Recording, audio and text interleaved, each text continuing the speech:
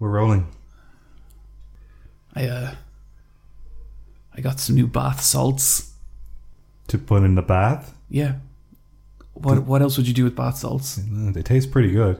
That's fucked up, Brian. I'm a fucked up guy. But it's like this, I think they're called like CBD bath salts? CBD, yeah. Okay. Yeah, the cannabis. Yeah, because I get high as fuck when I'm bathing in these things. Yeah, like, because they react to the heat. I know, and like I'm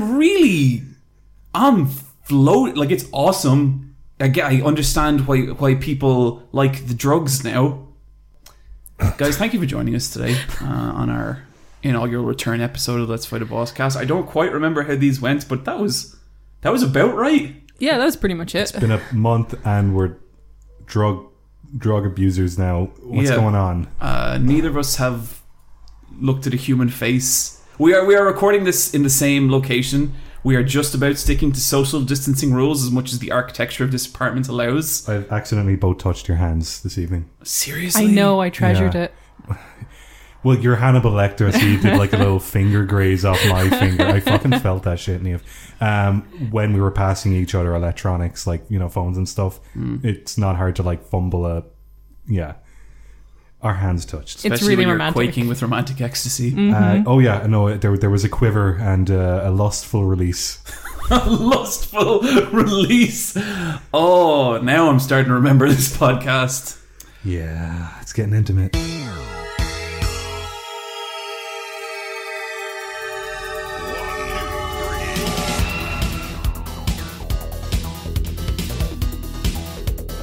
Welcome to the Let's Fight a Boss video game podcast.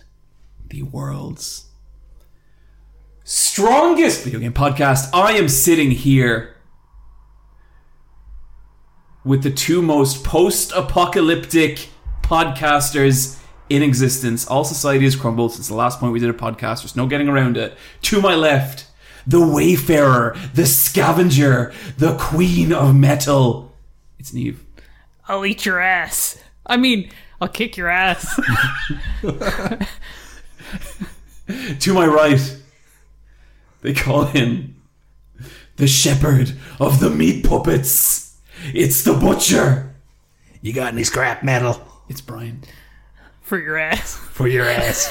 Gonna cut it raw. And with you always, I'm your host, the Nameless One. I think that's it. I think that's my new thing. The Nameless One is a very good name. Yeah, that's it. So guys, we haven't recorded in a while. 1 month to be exact. Yeah. Yep. That is surreal. Feels like the world went kind of fucking insane in so many ways. Yep. So, sorry, I'm just going to start up this backup recorder because we are using a different setup and I am spookered. Mm-hmm. It's kind of a weird one because basically, on a personal level, we just had this kind of catastrophic clashing of interests where to varying degrees we all had shit going on in our personal lives and it was not a super great time for us to talk about video games. And then literally a couple of days after that, there was the murder of George Floyd, and it did not feel like a super appropriate time to really do what we do, honestly.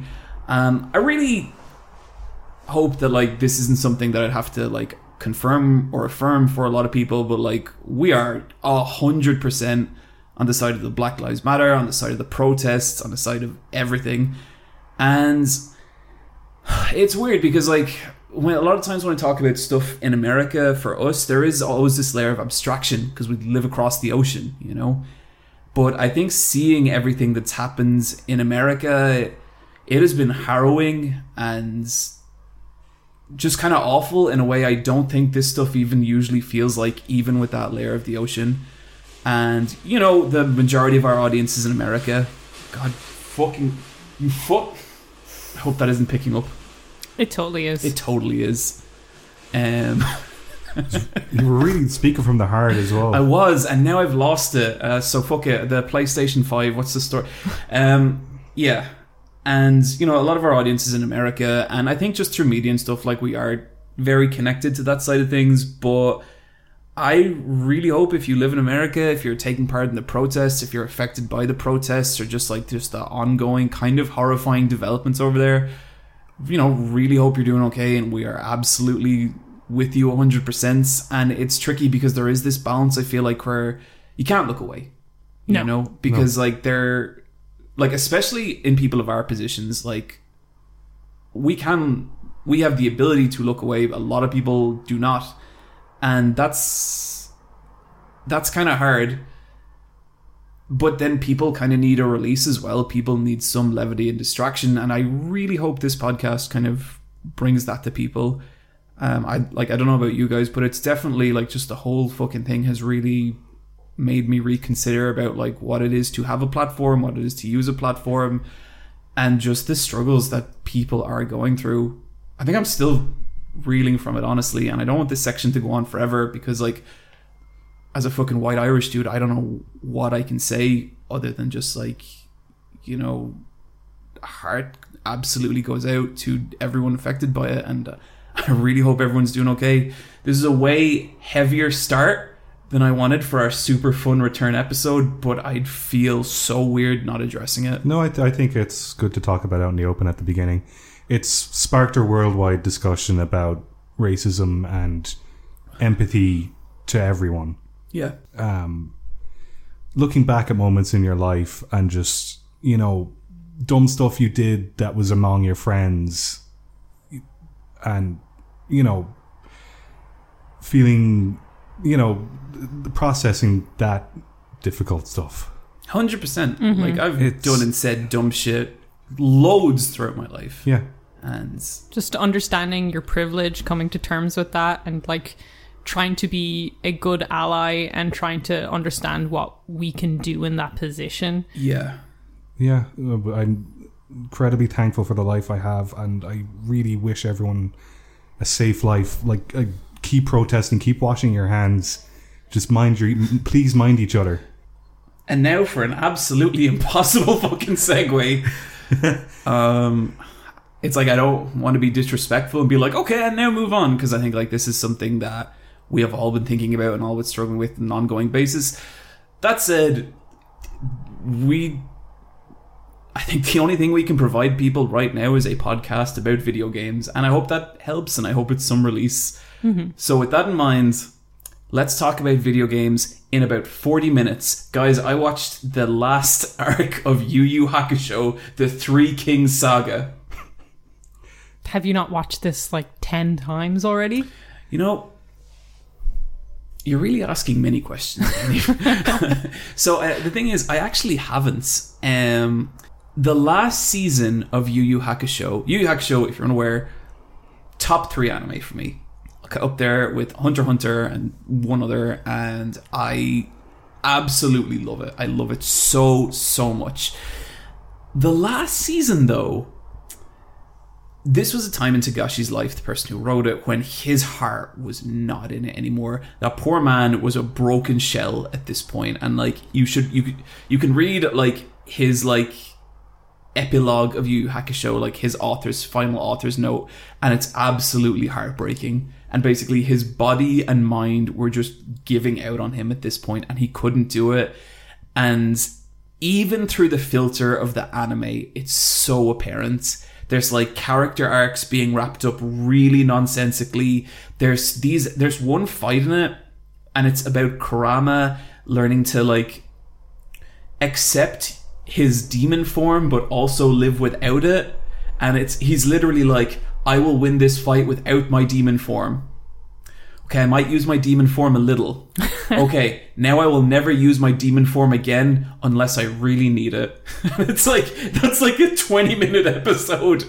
And it really, really doesn't work. And it's kind of heartbreaking because I think as a kid, downloading the Three Kings Saga and watching it over LimeWire, I was just happy to have more Yu Yu Hakusho. These episodes were so hard to find and the translations were so bad that I think I could nearly fill in the blanks myself. Watching it now, it's wow.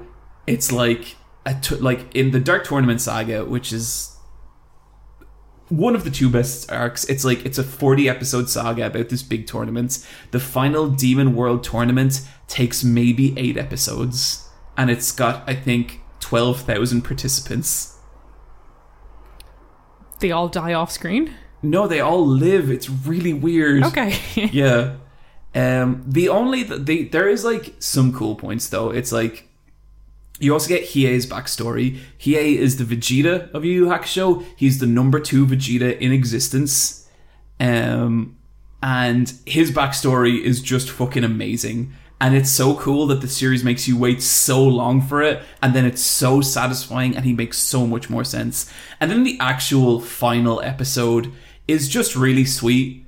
All it is the entire gang going to the beach. And it takes place 3 years after everything goes down, and it's like a pitch perfect final episode. But other than that, that final arc it's rough. And it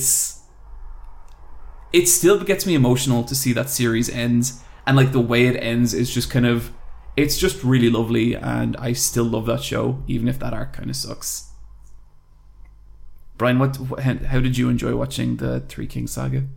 I liked that Hiei becomes a bodyguard for a very interesting looking demon. Mikoro? Yeah. She's a demon lady with one eye and half her body is a cyborg. Cool. It's pretty fucking cool. She's got a lot going on. Yeah, a lot going on. Kuwabara isn't really in the last arc, is he? No, he's not. He goes to college or high school. So they can just opt out of the fighting tournaments to go to school?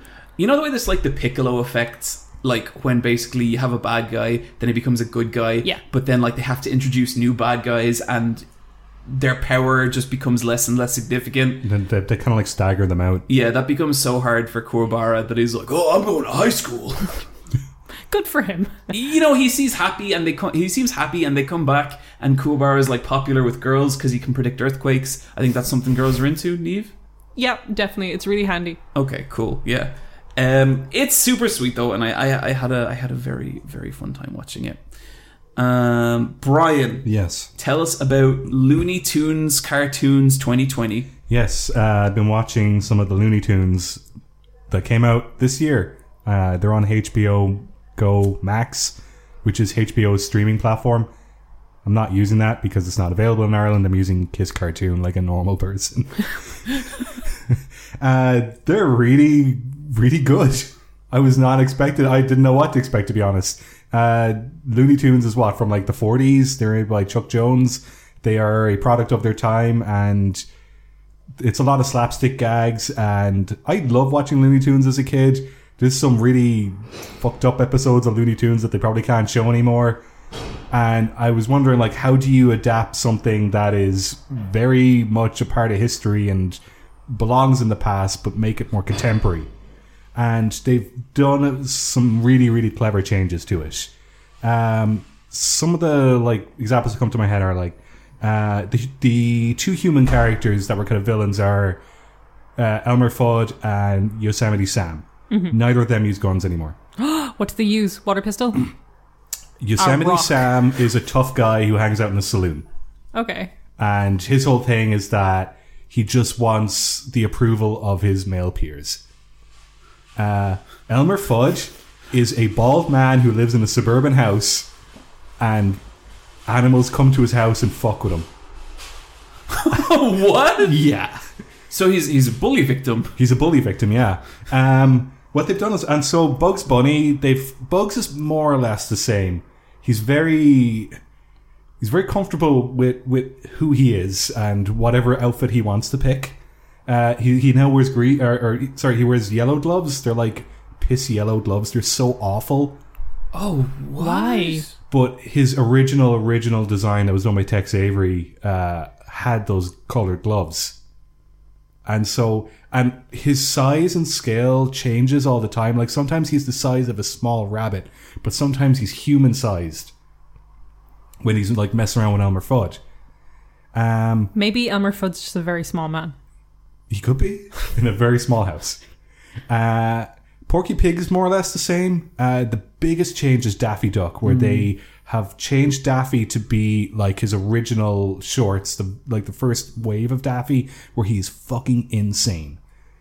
And You know the way Daffy was usually played as like the straight guy foil to Bugs' antics? That's what I liked about Daffy. He could be the straight guy, and then he could also be the wacky one if he was paired with Elmer Fudd. Yeah, okay, so now Daffy is just laughing constantly to himself. Doesn't make eye contact with anyone and is like in his own reality to all the other characters. And he's really, really spiteful and nasty and likes to fuck with people as well. It's kind of fucking cool. That sounds great. Yeah, like he's a fucking wild card. I love it. Brian, I was telling you about this, but I recently picked up a comic called Batman versus Elmer Fudd. It's a Batman comic, and he's hunted by Elmer Fudd. And it's like a dark, gritty, fucked up version of Elmer Fudd, and he's so scary. He's like the best hunter in the world, and he pushes Batman to his limit, and it's frightening. And it's like beautifully drawn and everything. I'm gonna get you, Batman. There's a part where Batman tries to sneak up on Elmer Fudd, and Elmer Fudd has a shotgun over his shoulder, and he just fucking pulls the trigger, and he nearly gets him. He nearly blows his fucking head off. It's good shit. Oh dear. What they've also done as well is the comedy is still more or less slapstick cartoon violence, but they've kind of borrowed a bit from more contemporary comedy where there's a lot of jump cut edits as a comedy beat, where they'll be like in one location and then they'll be like, well, then we need to do, and as they're like finishing the sentence, they'll end up in the next location. That's kind of done as a punchline. Doesn't get me. Yeah, and it's such a clever way to kind of like use some modern humor while also blending the original stuff. Yeah, like it's really well considered, all things considered, I guess. I'm really impressed. We're gonna edit that sentence and we'll kind of move the words around. And I've chosen every single word I've said so far in this episode has been very well calculated, and not a goof on my behalf where I'm like trying real hard not to sound like a jerk. Ugh. Podcasts are hard, but Looney Tunes makes things a bit easier. Yeah, I'm going to keep watching it. I've watched a couple episodes, and I'm going to watch some more. I'm intrigued. Yeah, it's good stuff. Neve, I think it's kind of sad that like kids don't get to watch Looney Tunes in the same way. Like, do you think a kid on Saturday morning is like, time to fire up a Kiss cartoon? No, I really like that we as kids would just be like, here you go, and like because Irish television couldn't really afford a lot of new cartoons, they would just buy all the shit from like the 40s and 50s. They'd be like, here you go, stupid kid. So we all have this kind of shared like, this is what everyone watched. Those cartoons, like they were so good. They're and fucking the animation amazing. In them was fucking crazy. The music and everything, like it's so, like everything is so and like unified. Some of them conceptually got so out there. Like, you know, the one about like Daffy Duck and the artist is trying to erase him. Oh yeah, the one, yeah, and he's looking at and he jumps outside the film reel and everything. Or the fucking sheer desperation of that one where the man has the frog who sings, and it's like, hello, my bunny. Michigan J Frog. Yeah. That fucking whole thing is so amazing, and he's the best Looney Tunes character. That fucking frog is. There's a lot of them. I love that frog so much. But yeah, did you guys see the Pokemon Looney Tune thing? No. So basically, the Pokemon company released like an animated short where it was like kind of Looney Tune style. I kind of hated it. I felt it kind of went for a lot of animation like saving techniques that like with Looney Tunes they're real smart with like really like using the right drawings in the right place. Yeah. And doing some nice flourishes here and there. There was a few too many motion tweens in this for it like to work. But yeah. It was cool. Neve, who's your favorite Looney Tune? I like Daffy a lot. Yeah, Daffy's really nice. I feel like there's like a universal suffering to Daffy that I enjoy. Like there's a lot of mental anguish there. I'm really not a fan of Tweety. No. I don't think Tweety's cute either. No. I like Tweety and Sylvester. Yeah. So I like Sylvester. I'm rooting for him. Do you guys like Pepe Le Pew? The little rapist squirrel. I love him. Whoa. So far while watching these shorts, I'm kind of like, is Pepe Le Pew going to be in this? And he hasn't shown up yet. He's an incel. Yeah, he's I think you need to either turn him into an incel or a bi icon. Yeah. Yeah, Yeah. honestly, like Those are your two. It's all consensual. Those are the two class paths for Pepe. Like, dump your experience points into Yep. whichever one. yeah, just make him like the good kind of sex positive, like not the just make him safe. You know, a few years ago they had what's his name, Max Landis, writing a script for a Pepe Le Pew Oh, movie. Jesus. Imagine if, like, you know, I know we're in a rough timeline, but like, Jesus Christ, fuck that. Like, fucking Max Landis. Max Landis' Pepe Le Pew film and Joss Whedon's Batgirl film come out the same year. Sexism is solved. Yep. I'm very sorry for taking any opportunity to shit on Joss Whedon. Not to you guys, but just the people who are listening who will be mad at that. All those diehard Joss fans in 2020 They exist. dying on that mountain. I watched Gretel and Hansel. Oh, this is great. And you might be like, Gretel and Hansel? I think it's called Hansel and Gretel. Again, Neve. I was going to correct that in editing. I was going to just rearrange the word. Well, this is feminist Gretel and Hansel. So, Sign me out! so fuck Hansel. It's all about Gretel. And this movie is not very good. Yeah. Brian, you just said you liked it! I like a lot of bad films. Sometimes you do this. Sometimes you're like, that's a fucking great movie. And then someone's like, well, I didn't like it. And you're like, yeah, it's pretty bad. It's pretty bad. But it's not awful. Here's the problem with Hansel and Yeah, it's with got Gretel and good Hansel. bits and bad bits. It looks gorgeous. This is basically a telling of the Brothers Grimm fairy tale of Hansel and Gretel. And what would you say is the moral of that story? Don't talk to strangers. Don't take fucking shit from no one. That one. Yeah, it's pretty much don't talk to strangers. Yeah, like I think a lot of Grimm's fairy tales are like cautionary tales for like children not to be misled by a deceiving adult.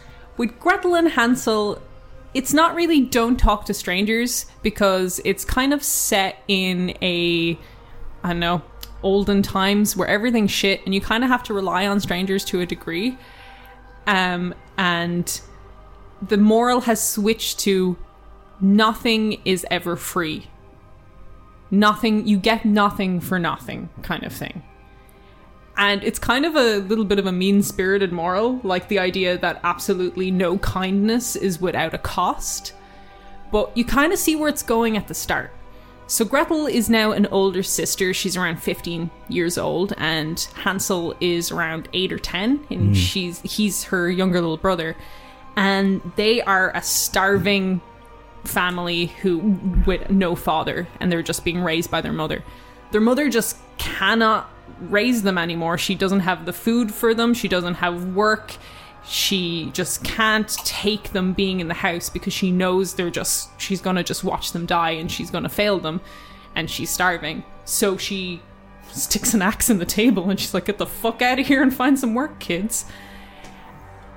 And it's this kind of real rough thing where it's kind of Gretel has to become the surrogate parent to Hansel because she is the older sister. And for Aged, it has this kind of interesting message where it's kind of like it's hard out there to be like an older sibling and to be a girl in this situation. And it kind of gets this across where Gretel thinks she's going to find some work. So she goes to a man's house and she's like, I'm good at cleaning. I can do all this stuff. I can be a maid. And he looks at her and he asks her if she's a virgin, because the cost there, nothing comes for free. So he's saying, I'll give you a job if you give me this. And then the next shot is Gretel walking in the rain, furious with this.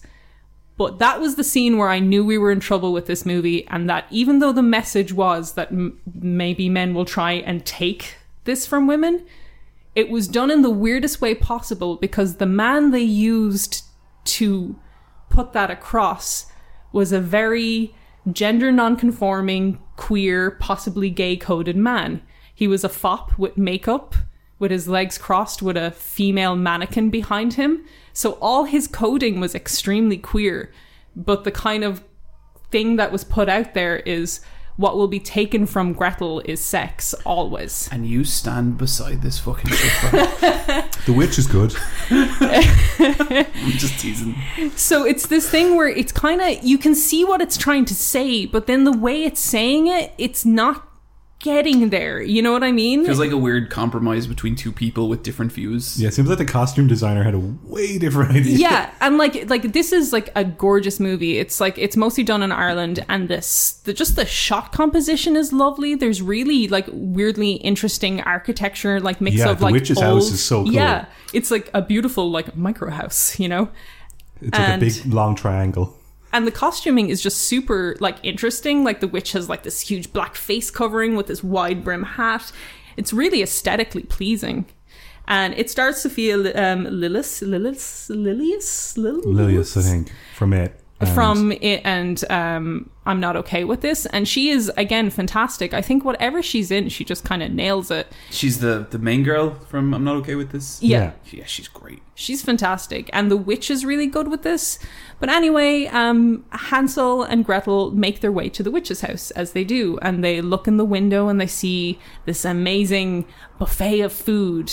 And the witch invites them in, and it's again this concept of nothing comes without a price, and they're eating all this food, but they're also working for her, and they kind of see it as a fair trade until they kind of realize something is like off with it.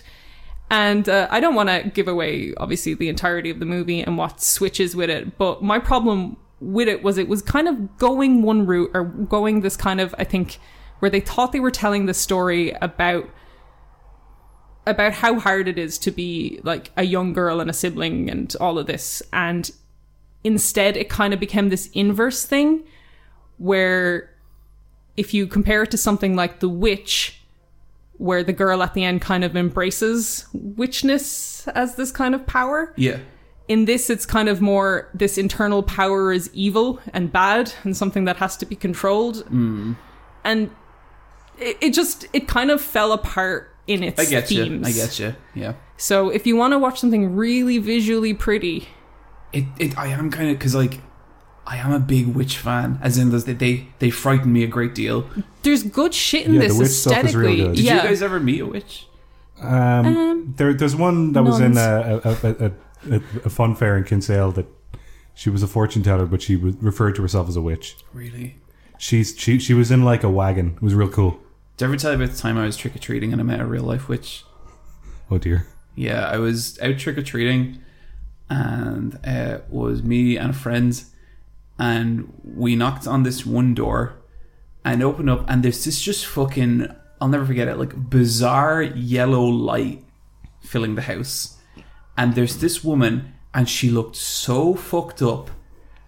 And I can't describe to you how. If I was to describe every individual feature of this woman, she looked like a normal woman. But there was something so unsettling about her. And she was like playing it up. Like whatever way she had like done her makeup, it was like working. And she kept being like, "Would you boys like to come inside?" And we were like, "No, that's okay. We just trick or treat. Give us something good." And she was like, "Well, I have lots of treats. You just have to come inside to get them."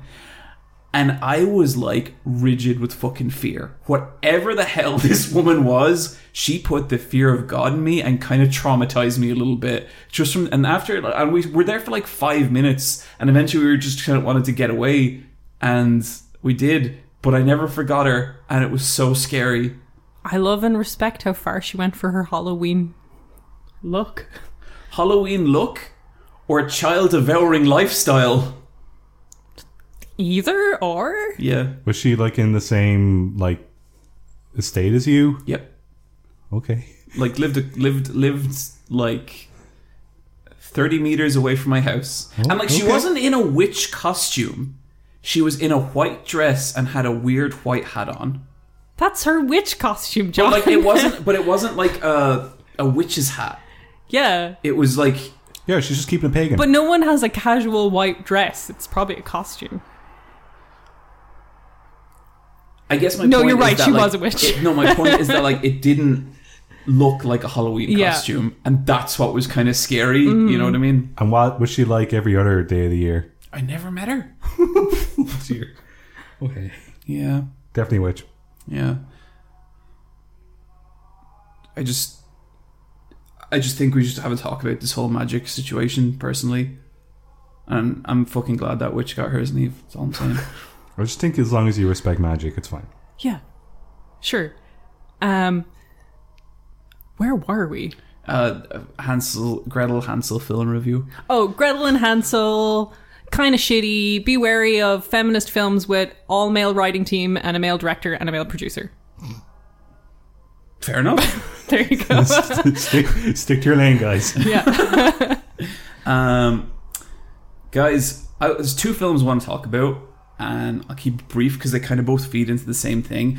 I watched The Lift, also referred to as To Lift. Oh, this is the Dutch one. Yeah. Yep.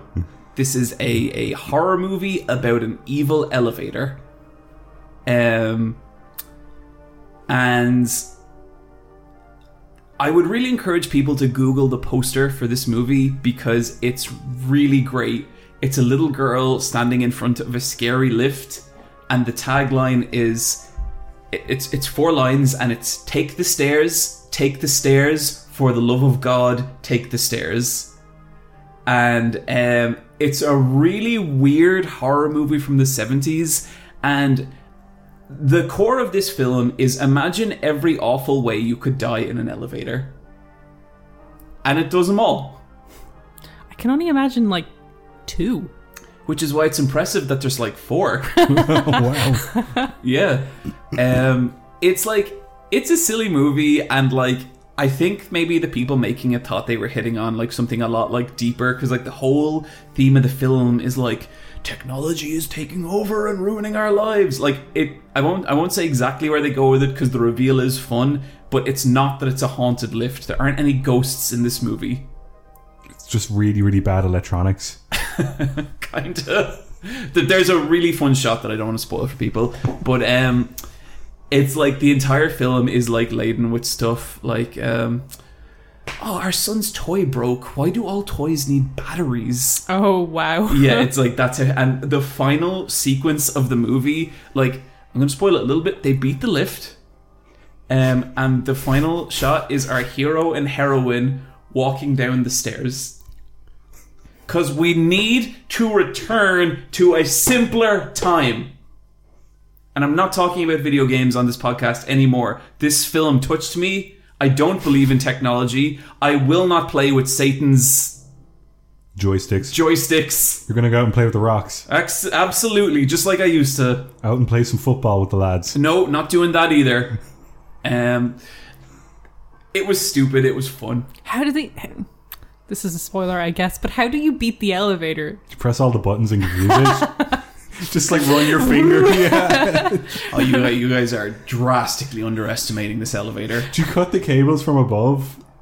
Well, what if you're trying to cut the cables, but it's trying to crush you to death at the same time? Okay. Ooh. There's a lot of crushing in this movie. Do you just abandon the building? No, because it's a capitalist building, and there's money to be made. That is true. Yeah. Yep. Okay. Second movie I watched was called The Baby. John was telling me about this. It's a real special time. Yeah. How evil is this baby? Is this a horror movie? This is a horror movie. Okay. It's a very upsetting film. Oh. It's a very upsetting movie. Really? It's also from the 70s. Should I be laughing? Yes, you should. Okay, good. It's probably good to laugh. It helps ease the trouble. I would really encourage... I love horror movie posters from the 70s. I think they're fucking insane and beautiful.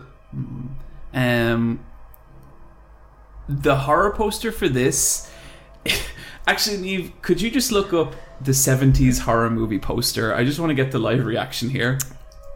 Or the 70s Baby. The Baby. Yeah. It came out in 1973. 1973 poster. Give it to me, Google. Huh? It's just legs akimbo. Are they legs? What goes on in this nursery isn't for kids. 3, 4, close the door. Okay, there's a sexy woman holding a teddy and then just legs hanging out of a How cot. large are the legs? Neve? Very, very large, and a very small hand with a small axe. Very good. Okay, so this movie is about a fully grown man with the mind of a baby. Okay. Yep. In the original cut of this movie, the man baby had baby noises made by the actor who played him, who was also the producer of the movie. I don't know why that fact stands out so much in my mind, but it does. Because you know it's his fetish. That's the thing about this movie. It was a very personal movie. It definitely feels like someone's fetish. And that's... What's kind of disturbing about this movie is less so the content of the film and more the implications of the people who made it. The grown man baby is overdubbed with baby noises, and it's disturbing in a way that I find difficult to quantify. The whole film looks awful, as in it has this really like molten brown look to it. Okay. And I don't know if it was intentional or not. If it's intentional, it's incredibly unsettling and fair play. If it's not, Jesus Christ. I don't want to give away what happens in this movie too much, but there's a couple, after a little while, basically it starts to be about a social worker who comes into contact with this family who have this... The family consists of 3 women, the mother and her 2 daughters, all of which do not seem good. They seem like bad people. And after a while, you start to wonder, is this genuinely a person with some kind of affliction, physical or otherwise? Or is this a grown man who has been traumatized into acting like a baby?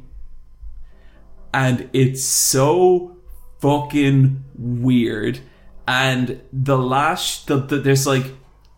there's like a kind of final reveal in the movie, and it's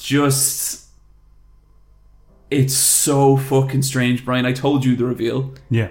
Come on, who's going to watch a 1973 The Baby movie? I'll drop a spoiler warning just in case. Yeah, just in case. Sure.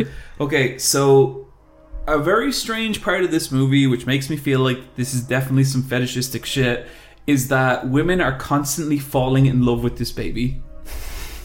It turns out all women actually want, and like, Niamh, I'm sorry, you know, I believe in feminism, but all that women actually want is a giant baby to take care of. This is second wave feminism. That's called her husband. Fuck you, Hansel. In this film, that's literally what these women want. No! Multiple women try and seduce... Multiple women succeed in seducing this man baby. Okay? And so this caretaker, this like social worker, develops an infatuation with this baby, okay? And halfway through the film, you're like, okay, this is kind of fucking weird. Why is she like this? And then it's revealed her husband was killed in a traffic accident, which has left a gaping hole in her life, one she's trying to fill by getting custody of the giant man baby. Alright? Yeah, okay. So then anyway, things get real murdery real fast. The family of the baby try and kill the woman, and she responds by just murdering the fuck out of all them. She literally sets up a murder trap and stabs them all to death. Fuck. And then she takes custody of the baby. Then, now get ready for this shit, in the final scene of the movie, she's like looking at the baby, and then she's like, okay, it's time, come on. And she takes him by the hand, and she takes this grown man by the hand, and he wears all these weird little baby clothes. Like he wears like onesies with like hanging toes. Exactly. Yeah, okay. And like little baby shorts. Booties. and like puffy shirts and things. It's so like a 70s like well-to-do high society baby. Is the baby wearing like a bib and a bonnet? Yes, and like a string tie. No. It's horrifying. And so then anyway, she takes the baby by the hand, and the grown man crawling on the ground holds her hand and walks alongside her, and she takes him into a giant nursery. And then she was like, go on, go meet your new friend. And from the corner of the nursery out crawls a second man baby, her husband, who was in the traffic accident. Oh my god, this is so fucked. She's been collecting them. Oh my god. The baby.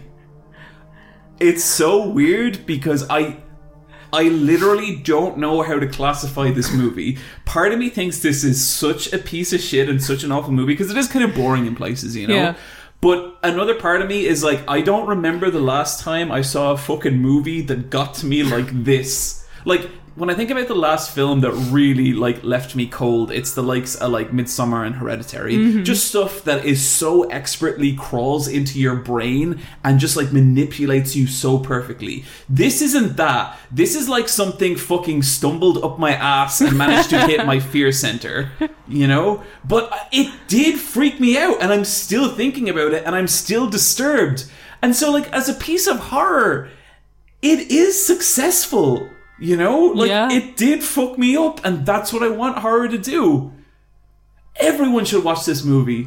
The Baby, the best horror. Bring your mom to it. She's gonna love it. Yeah. One of these movies has been remade.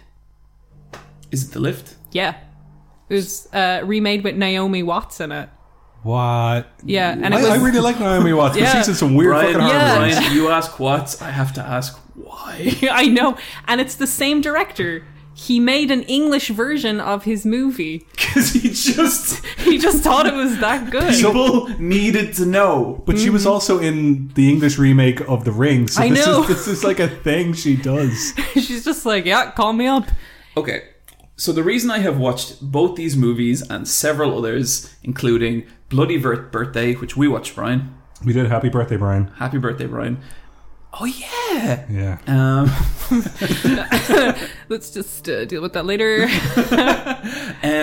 So it's I subscribed to Shudder, Yay. the horror movie service, and I was really curious to see what this was like, because you click into it and it's exactly like Netflix, exactly. But it really isn't a Netflix thing. What Shudder isn't is like a bottomless well of movies. I'd say there's about, Brian, like we went through the list, about 200 to 300 maybe. About 150 by my estimation. Yeah, no, that's fair. So the best way I could describe Shudder as a service, and it's like $5 a month. It's not that expensive. I've been thinking about how to phrase this. I'm so proud of this. Okay, I'm gonna give everyone a moment to get ready for how eloquent this is a way to describe Shudder. It's been longer than a moment. Okay, go for it. I was gonna let the tension build up. Sorry. Okay. Shh. So you know when you're little and you go to the video shop, the VHS shop, and there's a horror section, and you look at like the back of all these weird horror movies? That's what Shudder's like. Hell yeah. I think I built it up too much. Yeah, you kind of did. Yep. But yeah, that's cool. I love that feeling. Yeah, and it's like, it's not like, again, it's not like a bottomless resource of horror movies. There's like 150 horror movies on there, but this is a service for finding shit you've never heard of and watching it. And it's got films from all around the world. All around the world. It's got Italian horror, it's got Japanese horror, it's got Korean horror. Yeah, And, and so a lot of indie stuff debuts there. I know there's a new anthology that's debuting. there's a bunch of like Shudder original TV shows and stuff. Yeah. I really subscribe to this service out of sheer boredom and curiosity. I think I'm gonna stick with it though. I like this thing, and like, you know, like sometimes I just want to watch fucking horror. Like I just want horror, and being able to just turn Shudder on and like when Brian, we went through like a bunch of movies, and I'd say we had 10 options that we would have been happy to watch that night. We added a lot to the wish list. Yeah, and then we just ended up going with one, and I think it's actually a great service for that. Again, it's not like a lot of other streaming services. This isn't like an infinite thing that you could. It's not like a Crunchyroll, which just has like more anime than you could ever watch. But they are like cycling in and out horror movies at a pretty decent clip. It's very well curated. Yeah, and I think it's great. I like the fact that it's a smaller streaming service. I think it's cool, and I have watched so much weird shit from the 70s and 80s on it, and it's really my jam, and I'm having a great time with it. So if you're curious, I'd really recommend just try it out for a month. Like, you'll know if it's for you or not, but I think it's fucking cool. And just to be clear, The Baby is on Shudder. Neve, The Baby is on Shudder. That baby's there for you to hold. Okay. God, there's some bits in that movie I don't even feel fucking comfortable talking about them. When you watch it, you'll know. Highly recommended. Highly recommended. 8 out of 10. Makes The Shining look like The Shittening. You heard it here first, folks. Yeah, he doesn't like the film anymore. No, bad movie. Brian, Yes. you watched Wishmaster. Yay! Yes. I also watched a horror movie. Have you guys seen Wishmaster? Yeah. I watched it on your recommendation. I'd never seen Wishmaster because, like, who has time in their life to put aside to watch Wishmaster? As a kid, I wasn't able to watch Wishmaster. It's on Netflix for some reason. I was like, sure, why not? This movie fucking rules. Yeah, it's insane. How is this movie so fucking good? I never had it recommended to me. Yeah. Ever. Really? Never. This is such a popular cult classic. There's Well, see, like- three of them, isn't there? Yeah. But see, like, I've watched stuff like you know how there's kind of like, because it came out around the same time as Scream and a few others, but like I've watched Candyman and other films from the mid '90s, but I just never watched Wishmaster. Wishmaster came out in 1997, and I think it just came out at a time where like I wouldn't have been allowed to rent it, and then by the time I would have, I'd forgotten about Yes. it. I always And had it in my head it was from like way earlier. And it's- Yeah, same. But it's like the most 1997 movie ever. It's amazing to think this movie came out 2 years before The Matrix. That's what I thought as well. I was like, how is this movie so close to The Matrix? Because they feel like they're from different time periods. Because it has that mixture of like amazing set design and horror practical effects. Practical effects. And then the worst CGI I've ever seen that is aged so badly and it's beautiful. Like, yes, but it's also fucking... I agree. It is so charming. I am so glad it looks the way it does. I wouldn't change a single thing about it. No. It is just... It belongs in that... It's a time capsule. Brian, horror what movie. is this movie about? It is a movie about a genie. Well, a djinn. A djinn, yeah. A djinn, and it starts off in ancient... Well, no, not ancient Persia. It starts off in Persia 1,000 years ago, and there's chaos.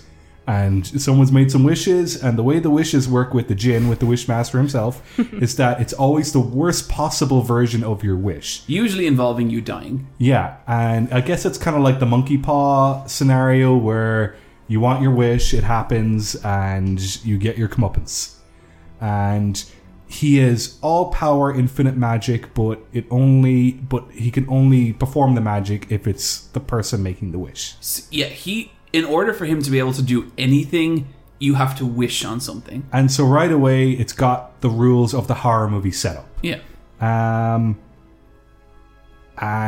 I guess it follows a woman who rubs the jewel that awakens the djinn, and they make a real big point about, I gotta rub this.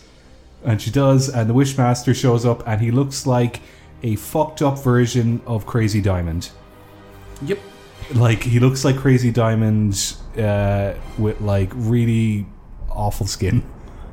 He's really like that 90s Buffy the Vampire Slayer prosthetics face kind of thing. Yes. Where he's kind of sexy. Yeah, no, and his voice is... Yeah. Yeah, and like he has a human form, and they put in, like, very, like, contrasted blue contacts, so, like... He really penetrates your soul. And his voice is like, I am the Wishmaster. He can penetrate more than that. And I also think this movie is a great celebration of other horror movies, because it's produced by Wes Craven. It's directed by a guy called Robert Kurtzman, who still is part of movie making, doesn't direct movies anymore, but before directing did horror movie props and special effects, and since moving back from directing still does horror movie props and special effects.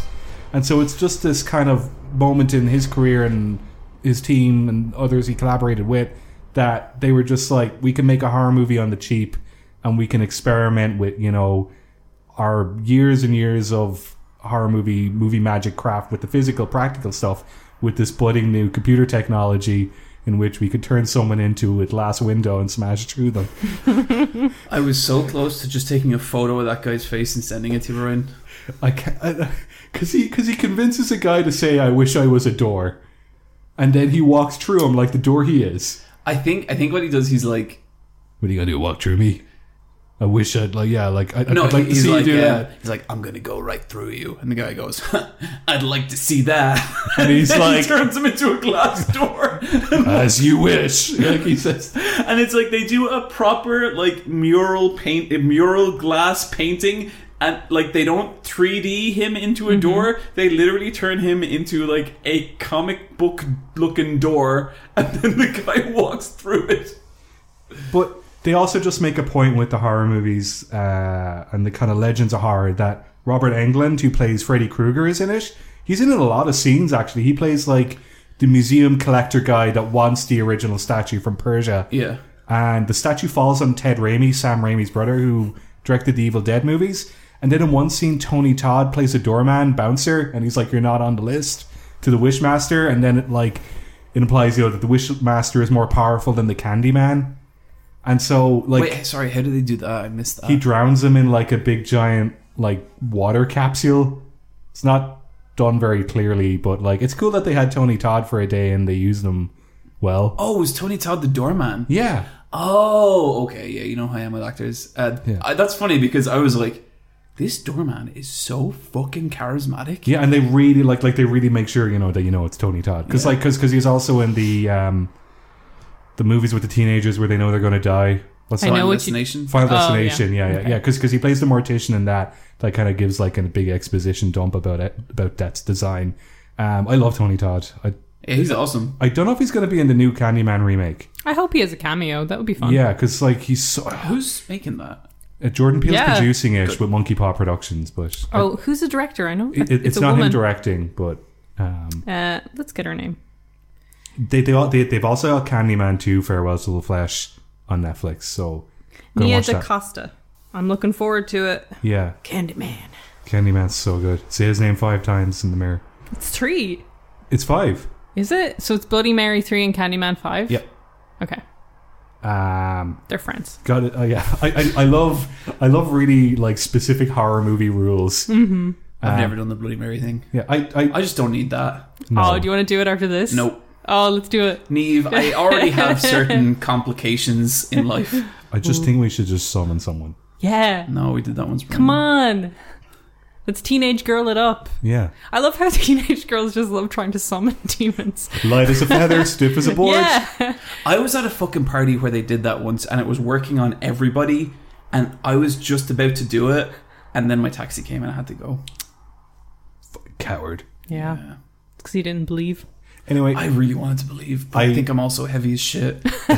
I really like Wishmaster. It sets up a bunch of rules and it really explores them, which I love about horror movies.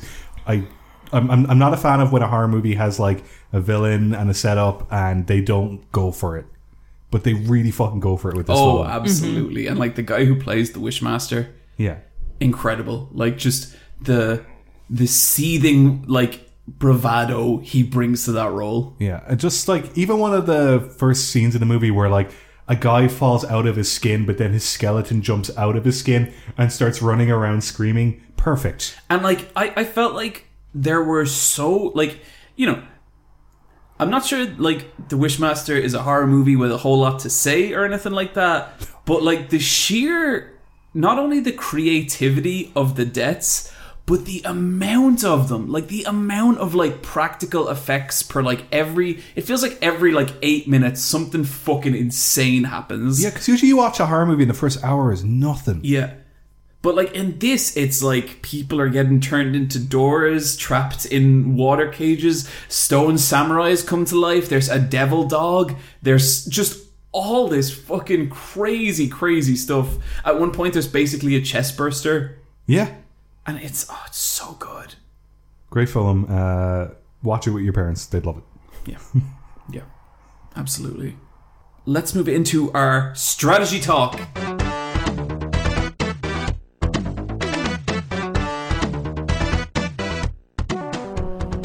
Guys, I played a ton of Fire Emblem 3 Houses. You've tried to play this game 3 times before this? Yeah, this is technically my 3rd attempt playing this game. Third time's a charm. But I've done it and I reached the time skip. Oh, cool. Yeah. Yep. That's the best part. Yep. I definitely feel after playing it now, I have a much better idea of why people are so passionate about this game. And I think it really comes down to just, not just the characters, but how well handled the exchanges between them are. Because I think the social links are so good and so interesting, and somehow it can take even 2 characters that I wouldn't be into that into say Dorothea and Caspar, And there, I know, oh, Jesus Christ, I don't like Dorothea. But people fucking get over it. I don't like her. I think she's annoying. She's amazing. That's crazy. Like, I actually did a double take and nearly choked on my vino. I don't know how, because this is like the third time I'm telling you I don't like Dorothea. She's fucking unreal. Yeah, she's great. She could sing for me. Yeah. I'll sing for her. We'll sing together. Look, her backstory, her, like, character writing, solid as shit. She is a well-rounded, like, sensical character who's believable, and I can fully appreciate her as a character. She's just fucking annoying. I'd love to be your friend. I bet you would, Neve. Yeah, you would.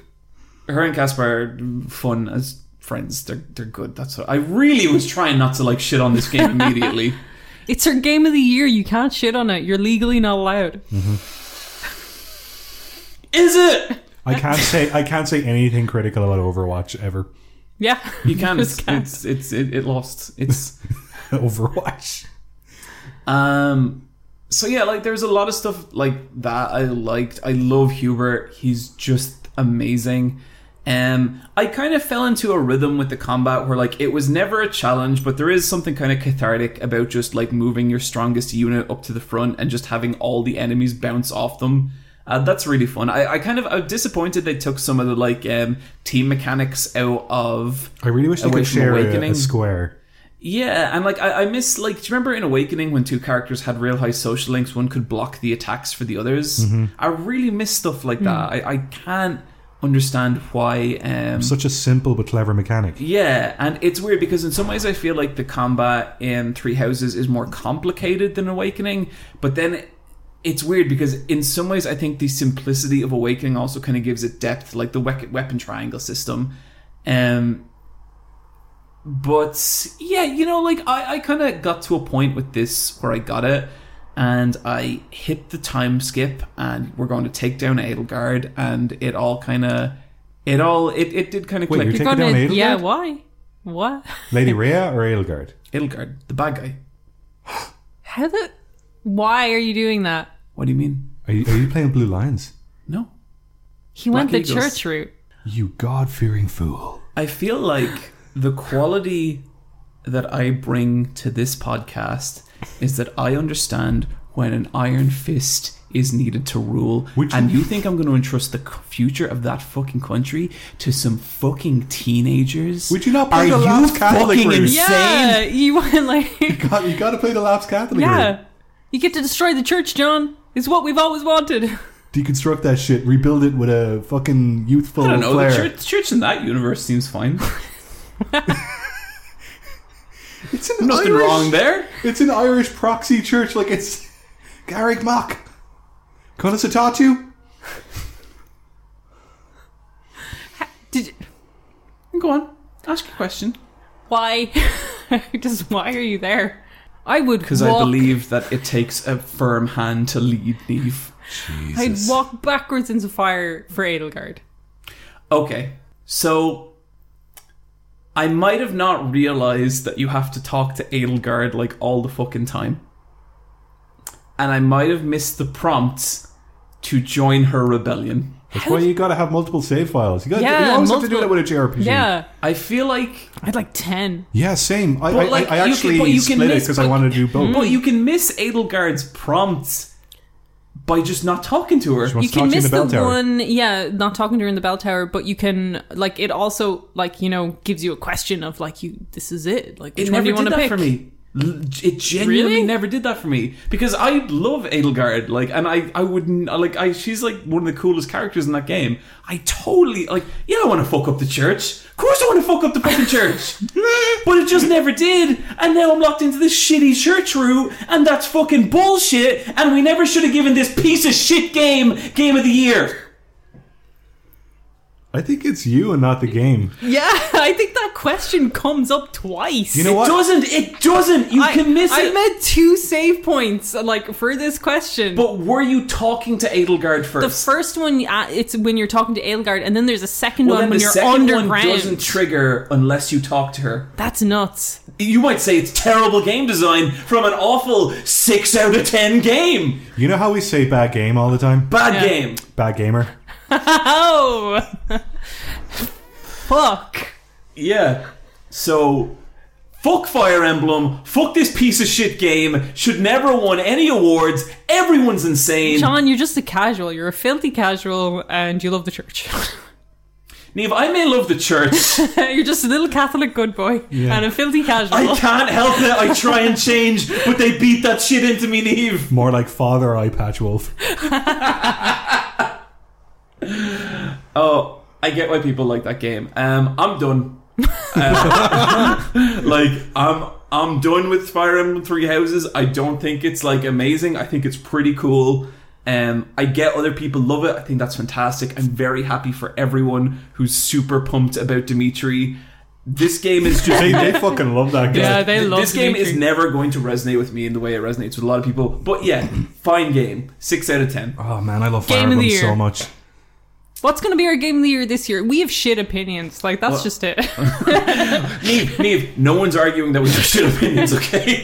It's probably going to be Ori 3 Remake. Hell yeah. It's like, because it's not even like I feel like that good a game, but it's probably the best. Yeah, it's the best one I've played this the year. I feel like if we sat down Yeah. and ranked every, like, all the games that came out during the time we did this podcast and then measured it against the games that won Game of the Year, the Game of the Year games, we probably wouldn't make the top 10 for the most part. No, it's an underwhelming year.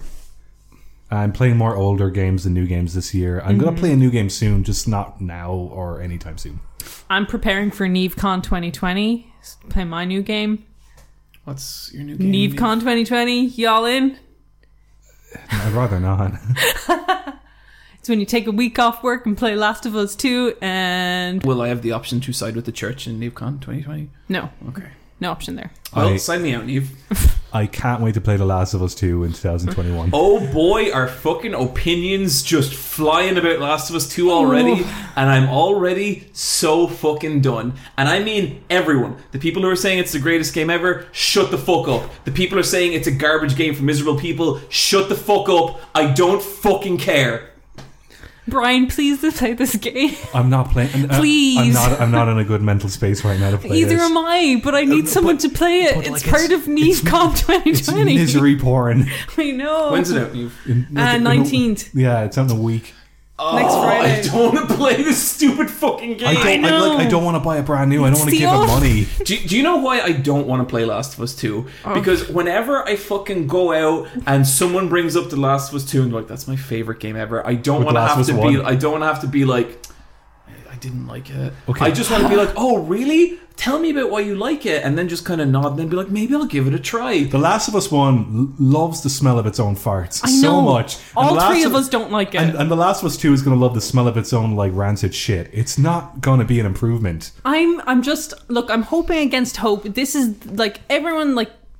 Just assholes on the internet are just like, oh, there's gay characters shoved into every nook and cranny of every game, but there isn't, and this is the first one with an it's a LGBT AAA game, protagonist, AAA game, so much so that it's been banned in a bunch of regions, and they left money on the table, and I think I'm going to hate it, and I need you guys to help me through it. No, you can hate it. I'm sure you have enough energy to drag it. Neve, I'll think about it, but I've got to be honest with you, I'm playing some pretty great anime titty games right now. I want an anime titty game, but with lesbians. Okay, for a moment there I was like, every time I try and show you an anime, and then he said it was lesbians, I'm like, okay. Yeah. And like, you mean like real lesbians. Yeah, like really, really do that representation well. Like, you know, make it nuanced. Can I introduce you to a game called Senran Kagura?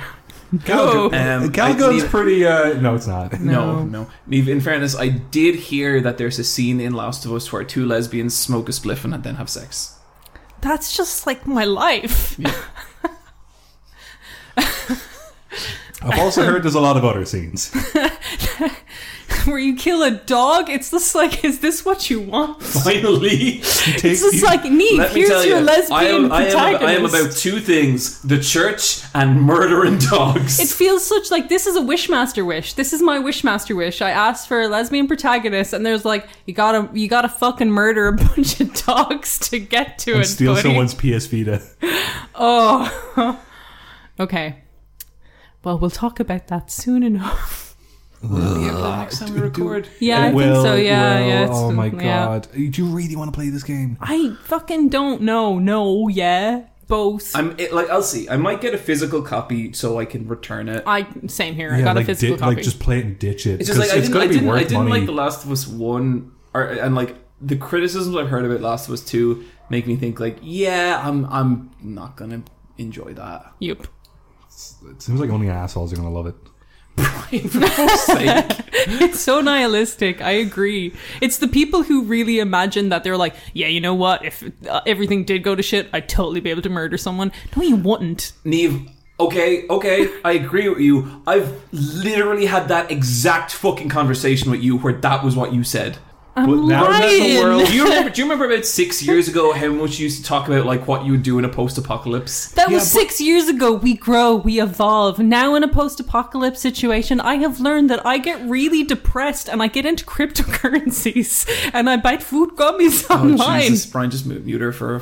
No, like honestly, like we but are teetering on it. Listen, if someone likes The Last of Us 2, they're not an asshole. They just like The Last of Us 2. That's the only point I'm making. Oh yeah, no, it's not fair. Like honestly, do not take any of our word as gospel. Like we are just talking. We're about all real fucking broken right now. Yeah. We are talking about our like absolute assholes. Yeah, think of the worst conversation that you've ever had with your friends, and now imagine like 10,000 people listening to it. That is this podcast. Do we have 10,000 people listening to us? I don't like to look at the numbers anymore, but unfortunately, they've gotten so big.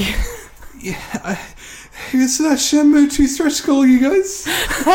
Please, like I'm trying to do the whole reverse psychology. Do not. Brian's like sweating and rubbing his face. I thank you so much. We will get. We're nearly there, boys. I get so lightheaded when I look at some of our statistics. I've stopped. Help. Look, Brian, we have a platform and we use it for good. We recommended The Baby to people. People may have gone through their entire life not knowing that there was a giant adult baby movie. And people might have gone their whole lives without hearing about it. Shenmue 2, everybody. Yeah, guys. Shenmue. I'm not saying that the bad guy in Shenmue 2 is a giant baby. I'm not going to confirm or deny that, but he might be. I'm not saying anything, but let's just see how we get on. What the fuck were we talking about? Video games. That was specifically was Fire Emblem Three Houses. Oh yeah, shit game. Next question.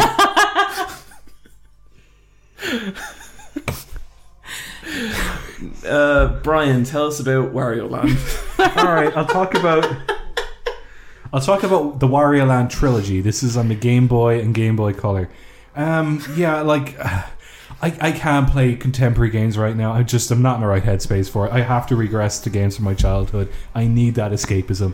Wario Land 1, 2, and 3 are near and dear to my heart, particularly the original. Okay, do you guys have a game where a family member... Okay, I'll tell my story first, and then tell me if you have a game like this. Okay. The original Wario Land game, I was one time shopping with my granny in town. Oh my god, that was a loud noise. That was a gunshot. Granny's gone. Yeah, she passed away in 2008. She passed away in 2008, and I loved her dearly, Neve. Thank you. Thanks, Neve. Dealing with a lot of difficult stuff at the moment. Thanks, Neve. Okay, WarioWare, you love it. Great. Wario Land. Precious. You really, really listen, don't you? No, go on, Lamb. I'm gonna simmer in this for a bit. Stop, Brad. I'm gonna pee. Good, you should fucking pee. I can tell more bits about the baby. When I was out shopping one time with my granny in the mid-90s, I saw this game called Wario Land, and I didn't know what it was. And I was like, that looks really cool. And then a month later was my birthday, and she gave me Wario Land for my birthday. Oh. And I still have the original cartridge to this day. Fortunately, that cartridge is in my desk at work, and I can't access my desk at work because we have to work from home because of COVID-19. So I downloaded it on the 3DS for like a $5. And I'm playing a lot of Game Boy games on my 3DS at the moment. That is my most used console in 2020. Who knew? Wow.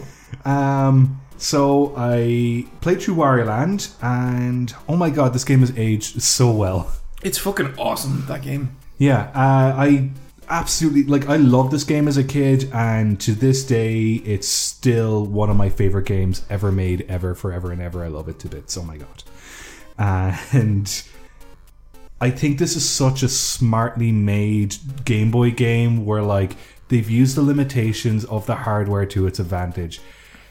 Because you're playing a platformer on such a small screen with very little real estate around the border of the screen, they've used it where the game isn't based on high-speed precision platforming, but rather you're playing as a heavy character like Wario, and the game is based on a slow-paced exploration platforming where you're treasure hunting and treasure collecting. And Wario's personality is that he loves to hunt for treasure, which to this day is actually kind of part of my personality. I actually like treasure hunting myself. Brian's a big time. He loves a bargain. I love finding a deal in a car boot sale or in a secondhand shop, or going abroad and finding something that you didn't know existed and you're going to bring it home and you treasure it and you put it up on your shelf. I love that. Because you like to buy shit, but you like to have stories attached to it. Absolutely. And Wario totally gets it. Wario is such a cool video game protagonist. I think it's such a cool thing as well that, like, you know how Mario's the main Nintendo platform mascot, but like a lot of the best Nintendo platformers are made out of Mario's villains, like Wario and Donkey Kong. And it's because they have so much more personality than Mario, because Mario is a blank canvas, but Wario he's a jerk. He's a greedy treasure hunter, and he's got a nasty smile, and he's rough around the edges, and the music in the game is kind of garbled and dirty and kind of crunchy and munchy, and it just fits that aesthetic. 100%, yeah. And the game really encourages you to 100% the game, and that's what I did.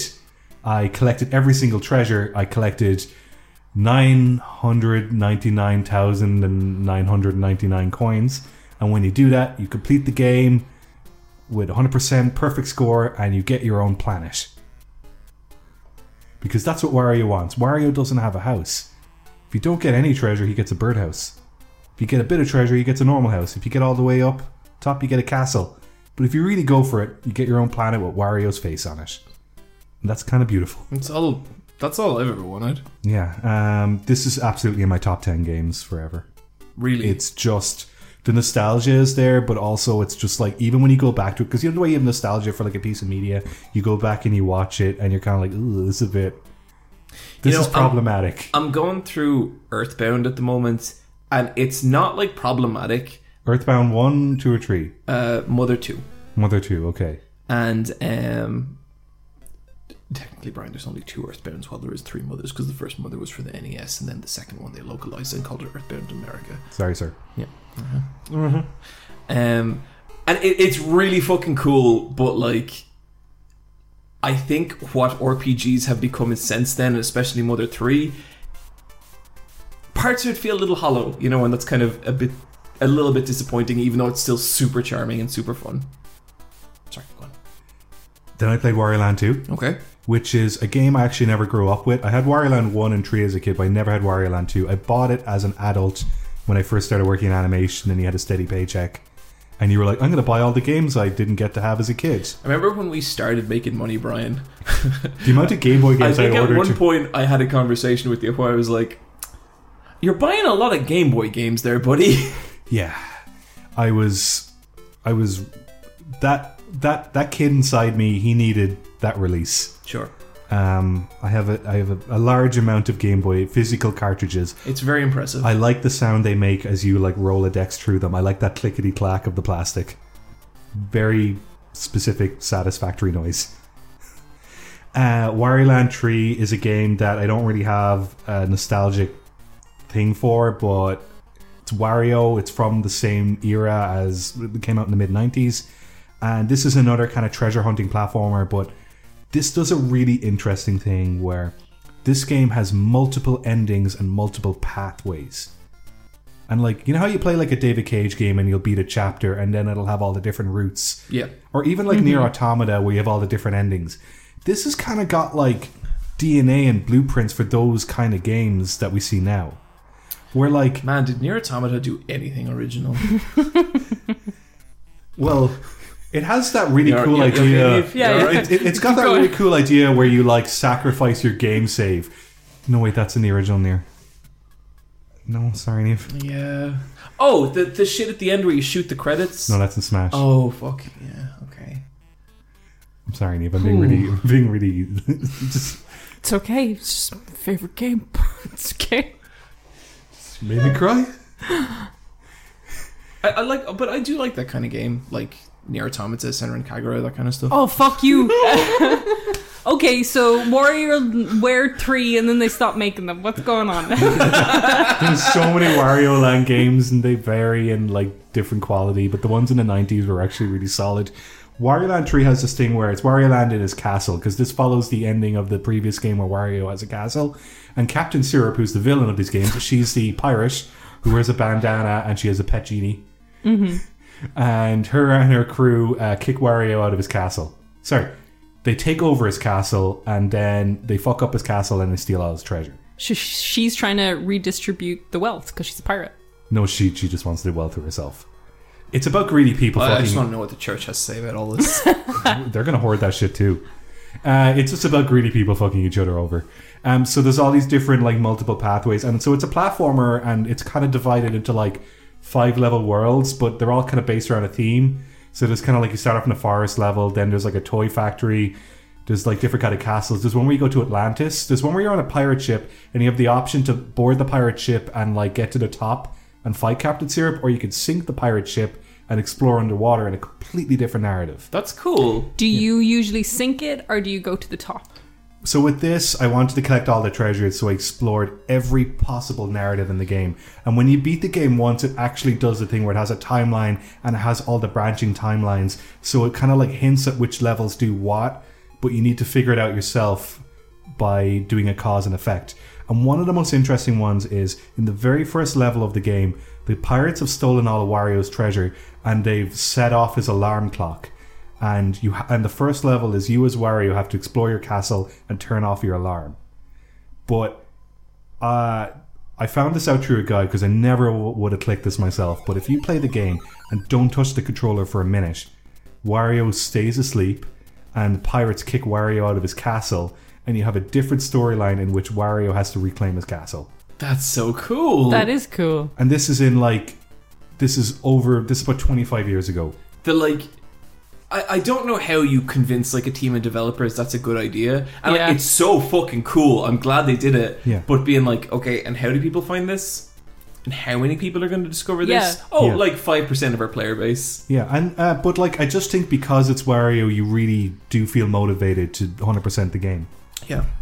Then Wario Land 3 is kind of like it's a Game Boy Color game, and it's at the very end of the Game Boy Color's life cycle, and you can tell that they made it as a kind of like one last hurrah for that specific era of Wario. So they reuse a lot of the assets and sprites from the Wario Land game. But what they've done is they've in between the animation, so it's this like butter smooth, really well made game on a like dinky handheld system that like it looks way better than it should, and it's also aged super well because of that. You're just like, this is really sophisticated for what it is. And with that, you're Wario trapped in a music box, and you have a limited amount of levels, but the levels have a day and night cycle in which different things happen during the day to happen during the night. And you have 4 different treasure chests in each level, but they strip Wario of his powers at the very beginning of the game, and it's kind of done like a Metroidvania where you unlock more abilities and you can go back and do different levels with more powers. But then you also find treasure, but some of the treasure is like a fire hydrant or a stepladder that allows you access to different parts of the level. Or it puts out a fire in the volcano. Just things like that. And so they've plotted out a platformer where you have to play it in a linear fashion, but there's a bit of like an A and B route for some of them. But in order to play the game, you need to like have a notepad out and like write down, okay, I can go back to this bit, I can go back to that bit. And I think that's really clever as well, that it's a platformer with like a strategy to it. And I think all 3 of these games are fantastic, but I still think the original Wario is the best. Even though Wario Land 2 and 3 have this really cool mechanic where Wario can't die or fall to his death, but he can get Tom and Jerry'd. What's Tom and Jerry? So like he can get flattened, and Okay. then you're playing as a flattened Wario, Oh. but that allows you to go squeeze into like tighter spaces. I get you for sure with the like the original is the best because like it kind of sounds like there's a purity to that one, but at the same time, like you really got to respect them for just how far it sounds like they pushed the concept. They tried something new each time. That's And awesome. the game is experimental, but it's like a successful experiment. Yeah. And it's just like, because I know it was made by Nintendo Research and Development 1, and that doesn't exist anymore, but I just think they were firing on all cylinders, this specific team. And it's a really small team of people, but they made some fantastic games. Cool. Brian, that sounds great. Guys, I played Lonely Mountain Downhill. Yeah. So this is... Neve, what the fuck is wrong with you? Can I go to the bathroom? I'm so Why sorry. can't you wait for the fucking section break? She's just going every... Are we going to keep recording? I'm going to pause it. We're just going to... You good now, Neve? Oh, yeah. Yeah, I played Lonely Mountain Downhill. This is a game about being a person on a bicycle and cycling downhill. Can't relate. I was cycling today. I love cycling. Yeah, I've started cycling in a wooded area near us, and what I do is I found this mix on YouTube that's like, I thought it was like this kind of vaporwavy remix of the Silent Hill 2 soundtrack, but then I realized it's just the Silent Hill 2 soundtrack slowed down to like 300%. And I realized this because like I was getting real into it. I was like up in the hills like cycling and there wasn't fucking anyone around, and I always think like either I'm going to be murdered or could murder someone up here. And I'm listening to like just this real fucking etheric, weird, slowed down Silent Hill music, and then next thing I hear James's voice go, "Could she really be in this town?" You okay, James? Yep. I mean, Lonely Mountain Downhill. It's fucking cool. It's got this really simple look to it, where everything looks like really low poly. Yeah. It nearly kind of has a kind of sort of paper crafty look to it. Yeah, it's all chunky. Yeah, real chunky. And it's literally, you start off at the top of the mountain, you cycle to the bottom. It sounds so like well designed and crunchy, and you can hear like the little spokes on the bike and like every little like hit of dirt and everything, and it's just a really lovely zone out game. And when like, you know, the restrictions are starting to lift in Ireland and the pandemic's going away, but it was a great outside simulator for me, so much so that I actually started cycling outside, and that's been kind of cool. And I really like this game. It's on Switch. It's like $15. I don't play a ton of it. I'll play it for like 20 or 30 minutes and then I'm done. But for those 20 or 30 minutes, I'm having a great time. Do you guys ever have a game like that where you're like, I don't play a ton of this, but when I play it, I like playing it? Yeah, the One Piece Pirate Warrior games like that. I could just play Yeah. half an hour of that. Because, like, to me, there's no rush finishing it. Yeah. I have a job like that, but it makes me... a game like that feels like a job and makes me feel guilty. What is it? Star Wars Galaxy of Heroes. It's a gacha game on the mobile. Is that one of those daily login games? Oh, or- yeah. I log in every morning, I do all my dailies, and I'm a shard away from getting my Anakin. Are you getting, like... Do you get, like, a dopamine hit? Oh, yeah, definitely. It makes the It's a Star gacha Wars game. pew-pew noises really good. Okay. But yeah, What are you guys' dopamine games? probably Destiny. Bloodborne. But it's a real good high. Yeah. Because me, for a long time, it was Binding of Isaac, but now it's becoming Streets of Rage 4. Ooh. I've been playing Streets of Rage Okay, 4. we'll get to that. Okay. First, though, I have been super curious about If Found. Jesus Christ, Neve, can you do it? Okay, Brian, pause it there. I just want to shout at Neve for a bit. What the fuck is wrong with you this episode? Get your fucking shit together. We are running a fucking business here, and I am so sick of fucking pretending to be friends with you assholes. I am so sick of the pricks that listen to this podcast. I am so fucking sick of this shit. Neve, get your fucking shit together. Okay, Brian, you can hit record again. So, Neve, I've been super curious about this little Irish indie title. Achoo. If Found is a visual novel from Irish developer Dreamfeel. That's a great name. I know. Can you feel a dream? I can't believe Dreamfield wasn't already taken. Like, that's I know. so good. And this is an emotional journey. Like, I felt like I got hit by a truck, and it was sad. A sad gay truck. It is set on Achill Island in 1993, Ireland. So Achill Island, island off of Ireland. Off the west coast, yeah. Yep. Fuck yeah. And it is about Cassio, a trans girl living her life. And it's like, I find it really hard to talk about visual novels because the experience is the story kind of thing. But this is a really interesting game because it's just like so weird and special to see Ireland represented in a video game. Totally. Like, down to slang, down to just like names and just like location and just the feel of like, we were teenagers in late 90s, early 2000s Ireland. Like, and the world was much smaller then. yeah, and it was just like and I'm from like rural Ireland specifically, and this like game just like captures that so succinctly, like just the beauty and horror, and I mean real horror, of being in a rural place in Ireland. It captures it. It captures the isolation. It captures the feeling of everyone knowing your business and everyone commenting on it. It captures the feeling of your parents wanting what's best for you and not understand what you want to do, you know? And, Yeah.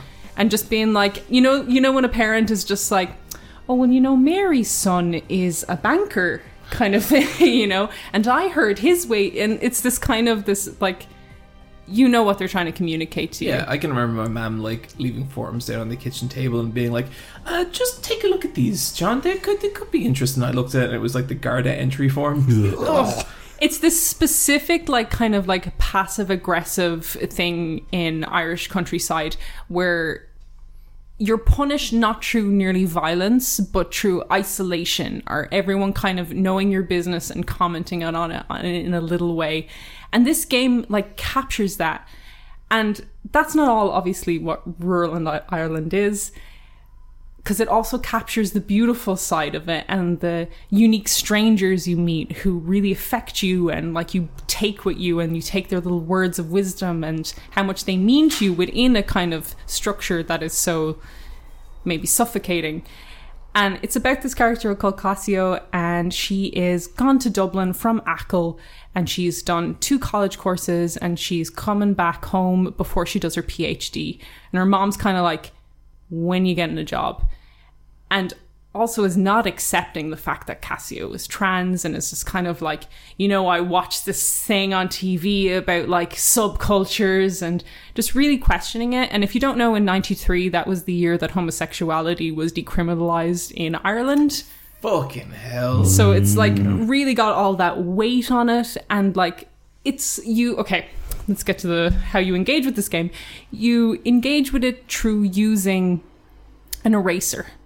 So it's not like a scratch card, isn't it? Yeah. So you're rubbing across the screen, and that will move to the next part of the story.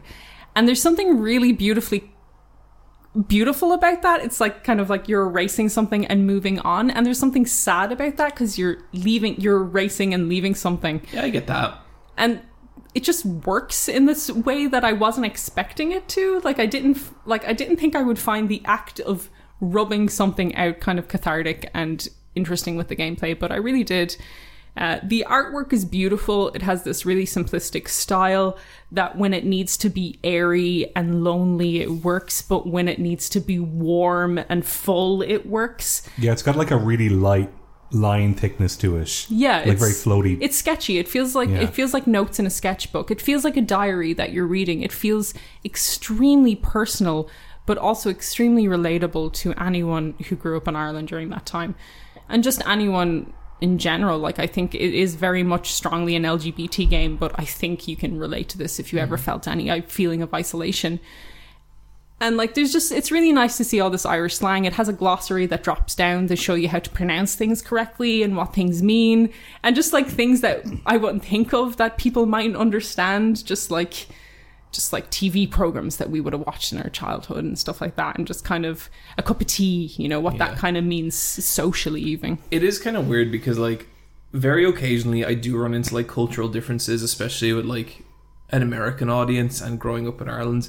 I remember a big thing when I did the Sonic video and I had like that backstory in the Sonic video. I included some line about like a 12-year-old smoke or 10-year-old or 12-year-old smoking cigarettes, and a bunch of people in the comments were like, what kind of 12-year-old smokes cigarettes? And it's like, let me tell you about early 90s Dublin. You do whatever the fuck you want, Yeah. kid.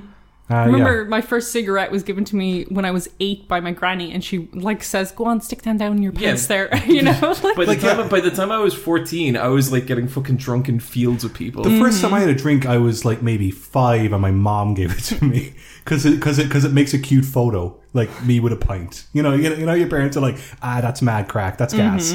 They put a little hat in you and they give you a pint in your hand, and you have a sup.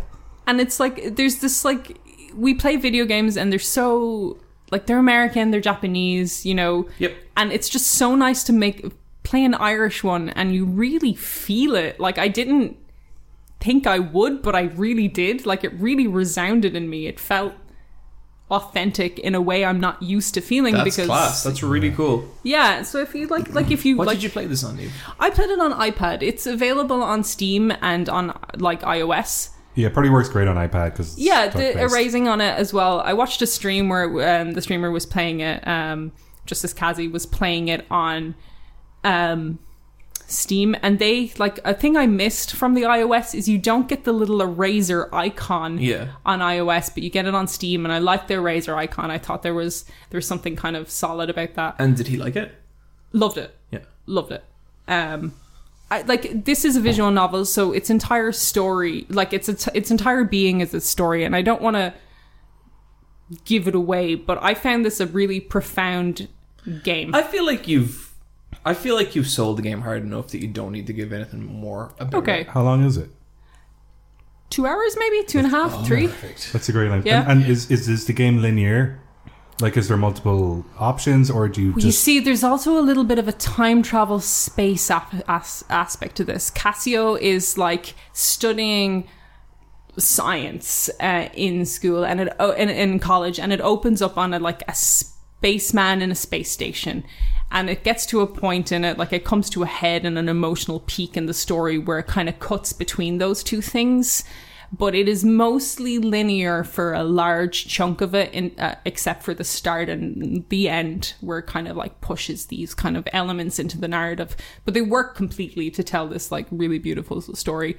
And I just like the music slaps. Like Michelle was listening to the playlist. So good. Yeah. Like this is amazing music, and like there's a bit in it where like you know that feeling when you're a teenager and you're all hanging out together in like a shitty building, and it's cold, but the warmth of everyone being there, like you feel cold physically, totally. But like there's just like this energy to being there. Cold. Yeah, college, exactly. Yeah, because like who's going to pay for the heating? You had to keep partying because otherwise it would get really cold. Exactly. Yeah, and there's a moment in this where like a band like is formed and plays a song, and the music just works so well with the writing, well with the revealing of text through the rubbing and the eraser mechanic, that it just punches, and it just feels like you're at a gig, and it feels like you're at like a little DIY college gig, and it works so well.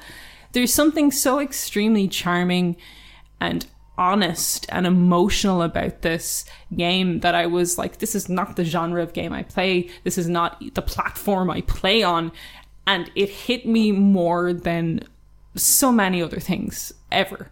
Cool. And I really like, if you're just curious about Irish culture, go get it. It's Pride Month. If you want to support a game with a trans narrative, just get it. It's just like it's worth your time. It's a $5 on iOS, $10 on Steam.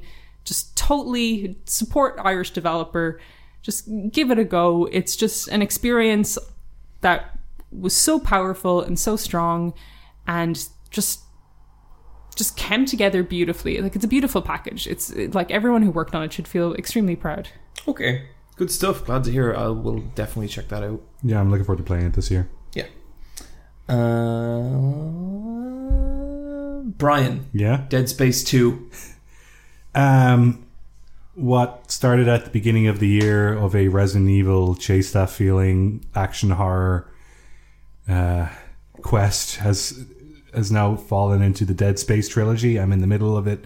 Just beat Dead Space 2, and this is one of my favorite games from the 360 PS3 generation.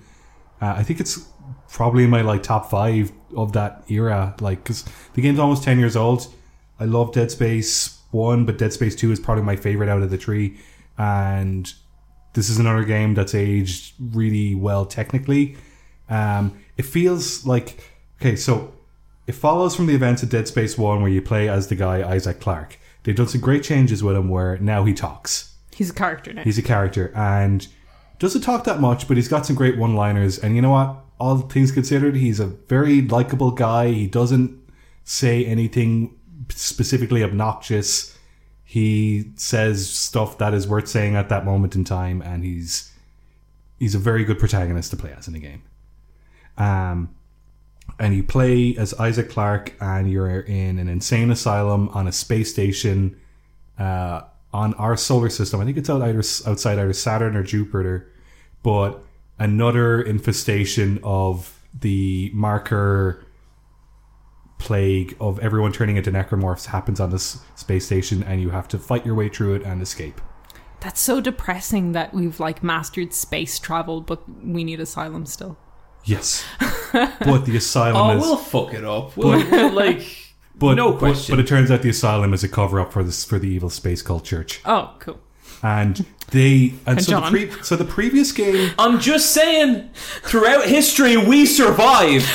So the previous game touches on the Unitology religion and the marker and the space cult, and I guess it's supposed to be like a mishmash of like Scientology and Catholicism, where it's just it's their like complete manifestation of everything that they eat, sleep, and drink. It's their like it's all of their personality is based on this religion, and it's a really, really dangerous religion, and it's obviously a cult, but they really lean into it in this game, and it's really interesting.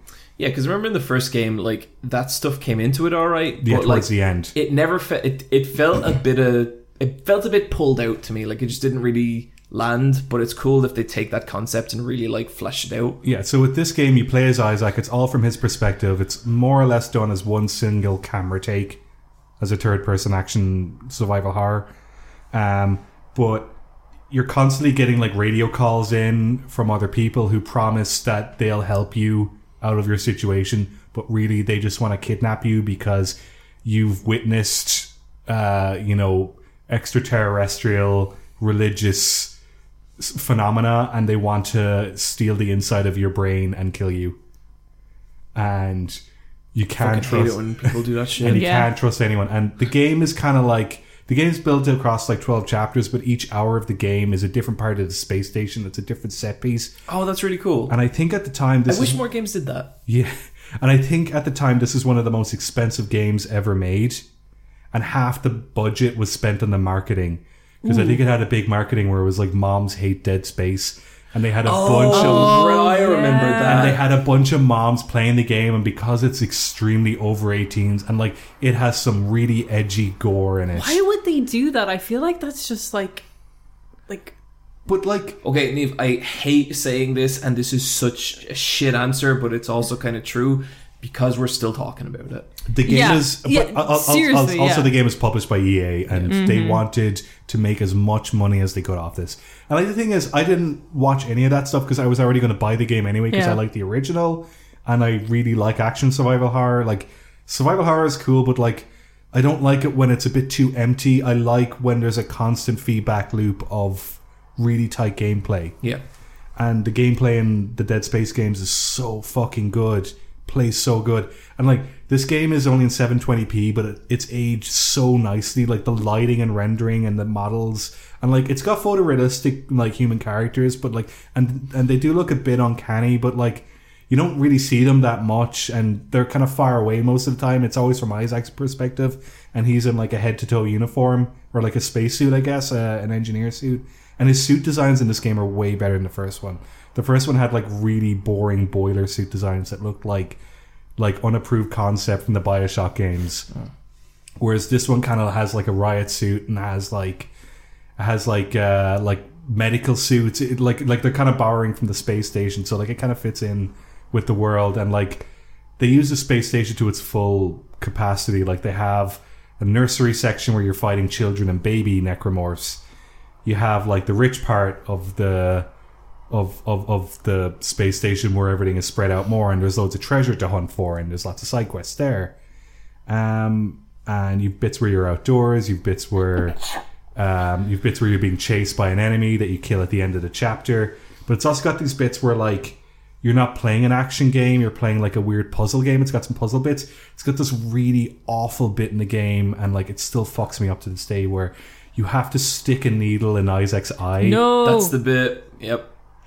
And it turns into a middle game, like a little mini game, and like his eye is moving the entire time. They're shooting it in macro, so like it all like the needle. You see the needle in his eye so clearly, but close. it's at a really funny angle, so you can't really be 100% precise. Because if it was like top down, you'd be able to like line it up just right. But because you're at like a 3/4 top view angle, and like his pupil keeps darting around, but you need to stick the needle in and extract the data from the inside of his brain, because the marker is causing him to hallucinate and see his dead girlfriend. Eye shit just fucking drives me nuts. One time I got knocked out and I had to go see a doctor, and one of the tests he had to do was take a scraping from the surface of my eye. No. And way worse than getting knocked out. And the thing about this game is, and I know it was put then into the Lara Croft reboots, the Tomb Raider reboots, is that it has all these like really gory alternative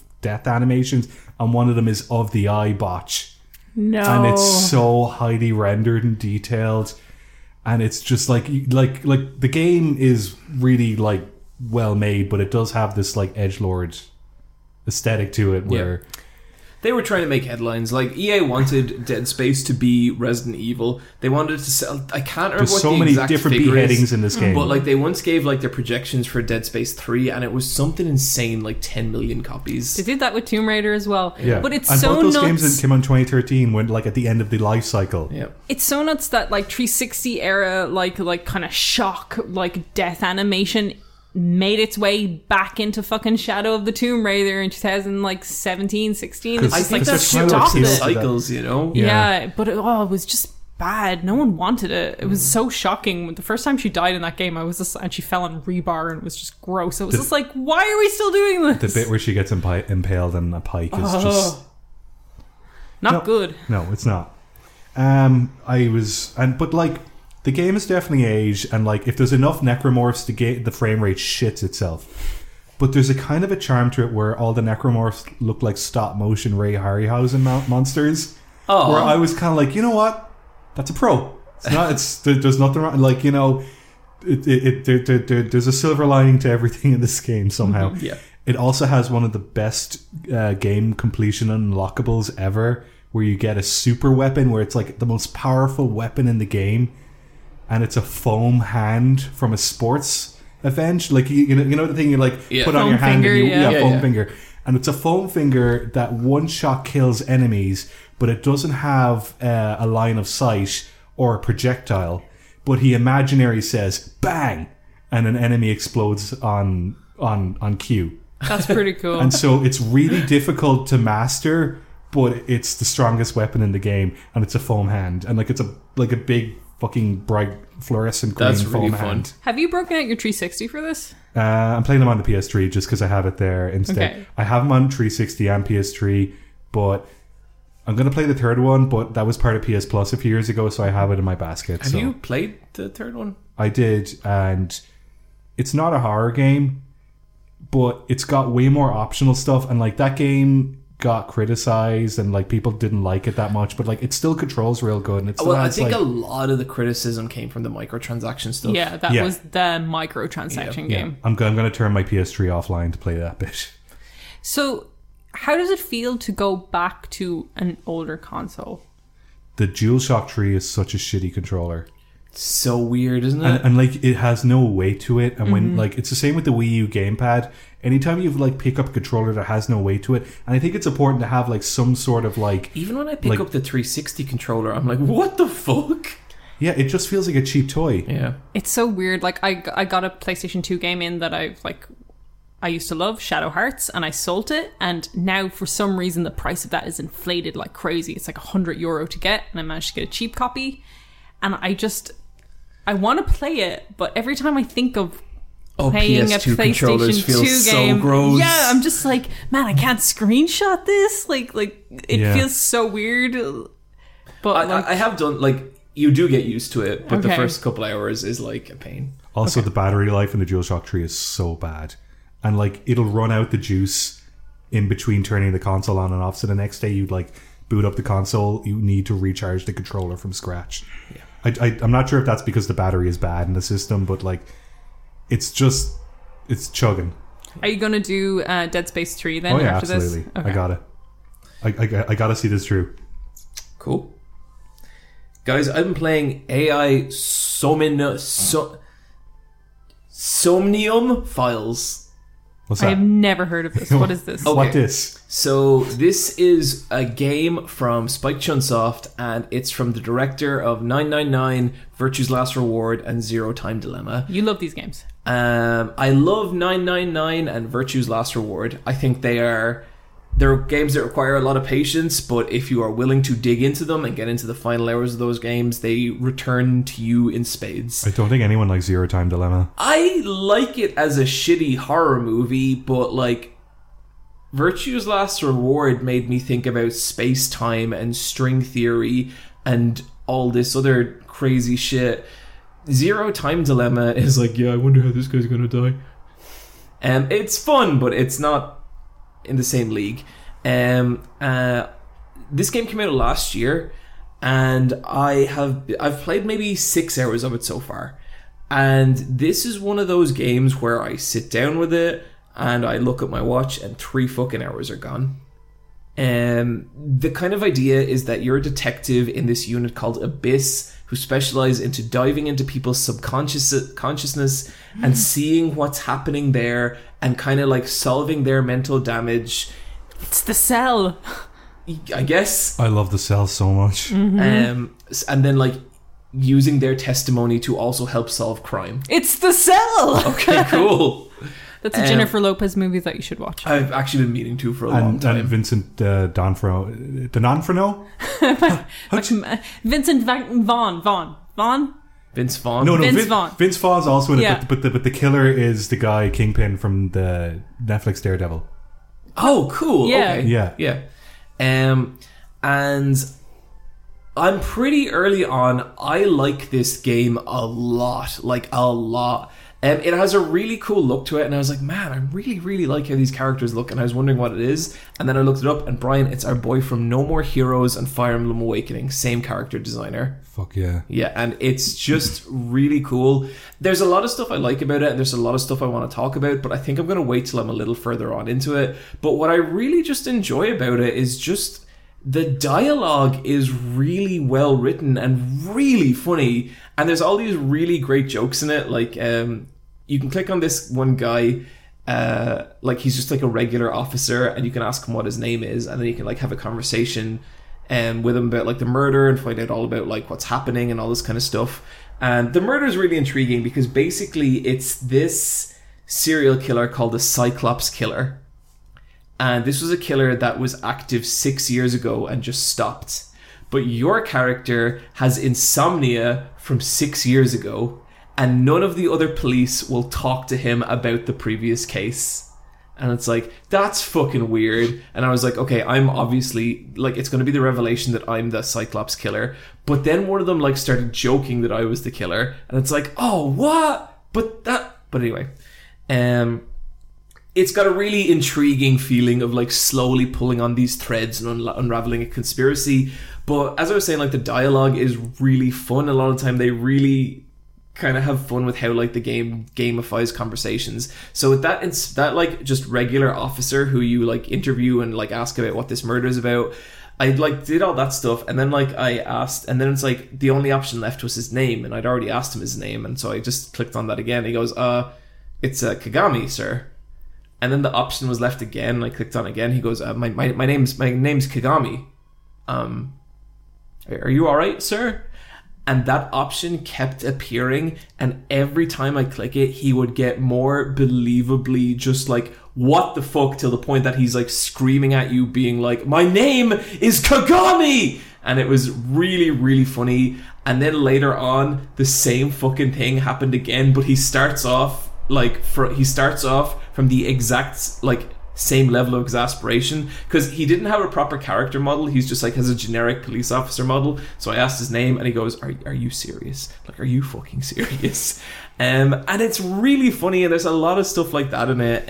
In the game, you have like a weird like adoptive daughter, and she's about 12 years old, and her dialogue is so fucking cutting and funny, and she just says the most devastating things to you, and the detective is like, oh, but it's great. I want to give this game like a proper pitch when I'm like played more of it, but like I cannot wait to get back to it. It's like great. It's like a visual novel style game with like investigative sections, kind of like the Arkham Asylum investigation parts. Yeah. What are you playing it on? Here's the bummer, at least for us. This game came out on PS4 and Switch and Steam last year, except in the UK and Ireland. Oh. In the dear. UK and Ireland, the game, for whatever reason, did not get a certification and was not released either digitally or physically on Switch and PS4. I've never heard of that happening. Me neither. So what are you playing it on? PC? Steam, yeah. Steam. I'm playing it on my laptop, and it's not like that a resource-intensive a game, but I have had like the odd issue with it.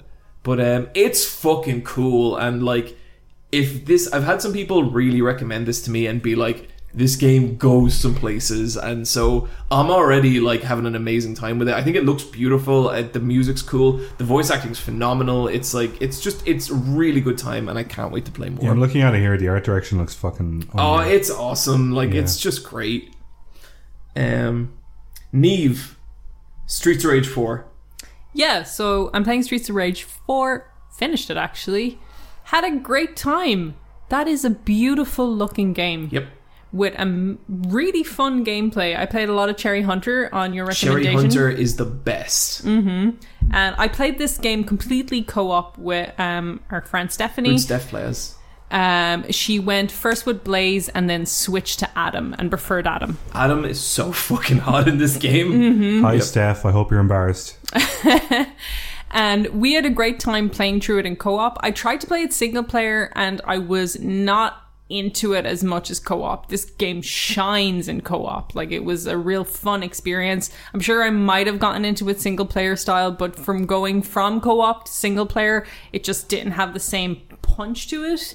And I think what you were saying before about the music might have something to do with that, because the music to me is just nada. Nothing. There's one or two killer tracks in there. There's one or two tracks I really like, but... And it sucks because I know they got a lot of like guest artists and stuff in, but so much of the music is just kind of flat to me, and that's like the culture of Streets of Rage. Like, Yeah, the original Streets of Rage soundtrack is amazing. the original Streets of Rage was fucking house music coming out of a Genesis, and it was incredible. This is, a lot of it just kind of feels like shitty house music. Like, and I wish they had more taken like the medium that the original music was communicated in and concentrated on that, as opposed to just like, here's some house music. But on the positive, this game is gorgeous looking. Yep. The backgrounds are gorgeous. Just the environmental design is gorgeous. The characters look great. The character animation is nice. Really fun enemy design. Yeah, the enemy design is fantastic. Everyone is so hot. Like, super, super hot. Love Estelle. Told you. Just great. Mwah. Very rude because she's a cop, but at the end she reverts. Yep. So that was pretty good. I drew some fan art of Estelle during the week, and I felt very conflicted over it. And like, I like how political it is. Like if you play the original Streets of Rage, it has that like really good like end credit where it's just like, you can't trust a cop, so only trust your fists kind of thing. And they kept with that theme. Totally. Yep. Like you're fighting like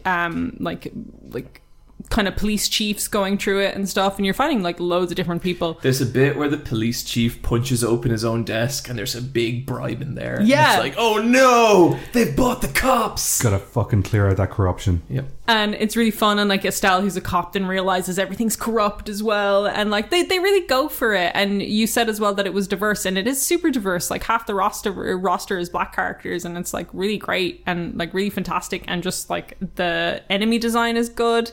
There was so much to like about this game, and it was just such a fun co-op experience. Yep. And really just loved it as a quick short burst of adrenaline. Yep. So I feel like one of the reasons I'm kind of happy to talk about it today is I feel like I maybe undersold this game a little when I talked about it, because I've been playing a lot of it since, and where the game has really become something else for me is actually on the harder difficulties. I've been playing through the game on Mania. That's the hardest difficulty, and the design choices of this game fucking shine when it's like on hard, because all of a sudden stuff like, you know, the combo counter in it. Yeah. It's like, you know, you can rack up a high combo, and then when you get a really high combo, you get a lot of bonus points, and those bonus points contribute to you getting an extra life.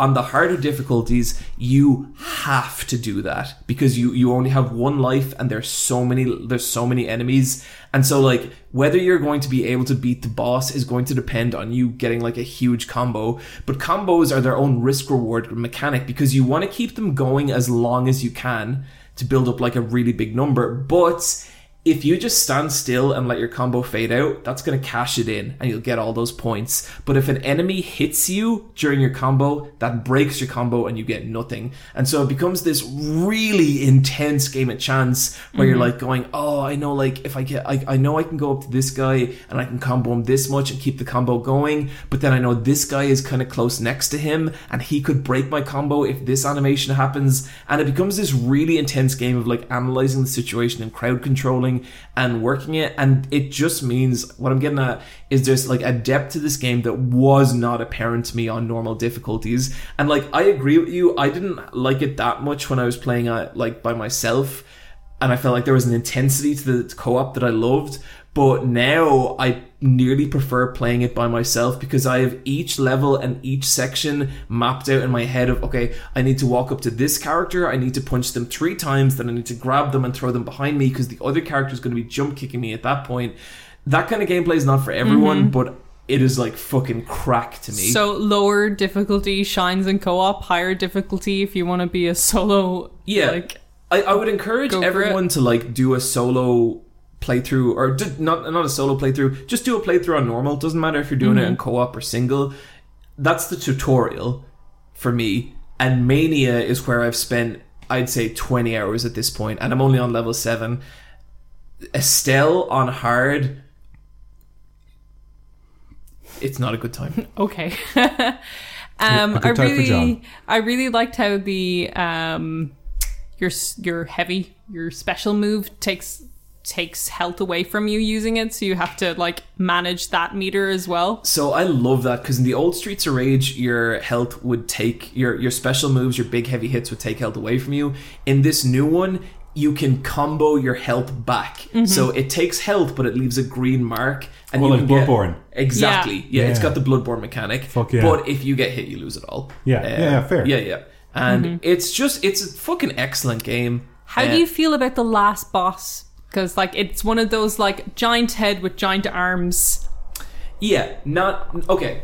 Not my favorite. I'd rather fight a dickhead politician. Yeah, I'd rather fight a dude. They are dickhead politicians, Yeah, exactly. but they're driving a mech. Yeah, it's like one of the there's like 2, and one of them hops into a mech, so it's just one of those like giant heads with like arms that come into the screen. I kind of get what they're going for, because the last boss of Streets of Rage 2, his thing was that he had a gun.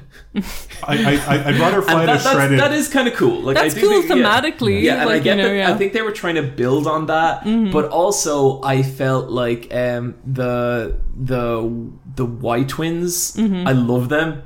I think they're both very attractive. Yeah, Miss White. She's my number. Because like she's got a cute dress, but you can tell she's fucking built.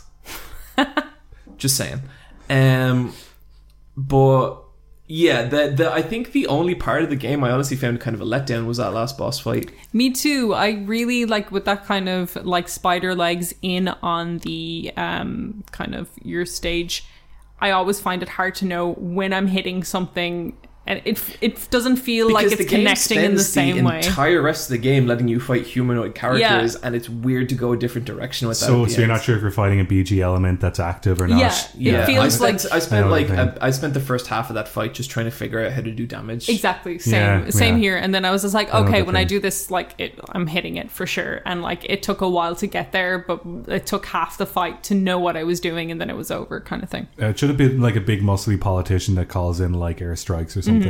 That's basically what it used to be. Yeah, like that's still relevant. Yeah. But yeah, awesome game. Would recommend. Yeah, gorgeous looking game. Love the 2D assets. They put a lot of work into it. Wish they did the cuts a little bit more with cutscenes. Right. Yeah, like even when you're playing with two characters, like they show all four and they'll kind of highlight specific ones. I think if you're like playing as two characters, they could Yeah, just customize it to nix those. the other ones or I'd also, something. I'd also do something like a that. little bit more of those characters. Yeah. You know, but I mean, like, you know, this is a sequel that's been fucking 25 years coming. I think it turned out pretty good. Yeah, I had a great time. It's been one of my favorite gaming experience this year is playing it with co-op. Totally. And the more I played into Mania, the more this game like has been creeping up my like game of the year list. Definitely, guys. Let's say you do some quick time events.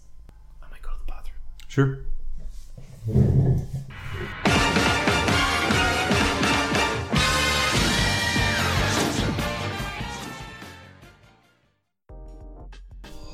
Guys, Yeah. new Silent Hill 3 DLC for another game.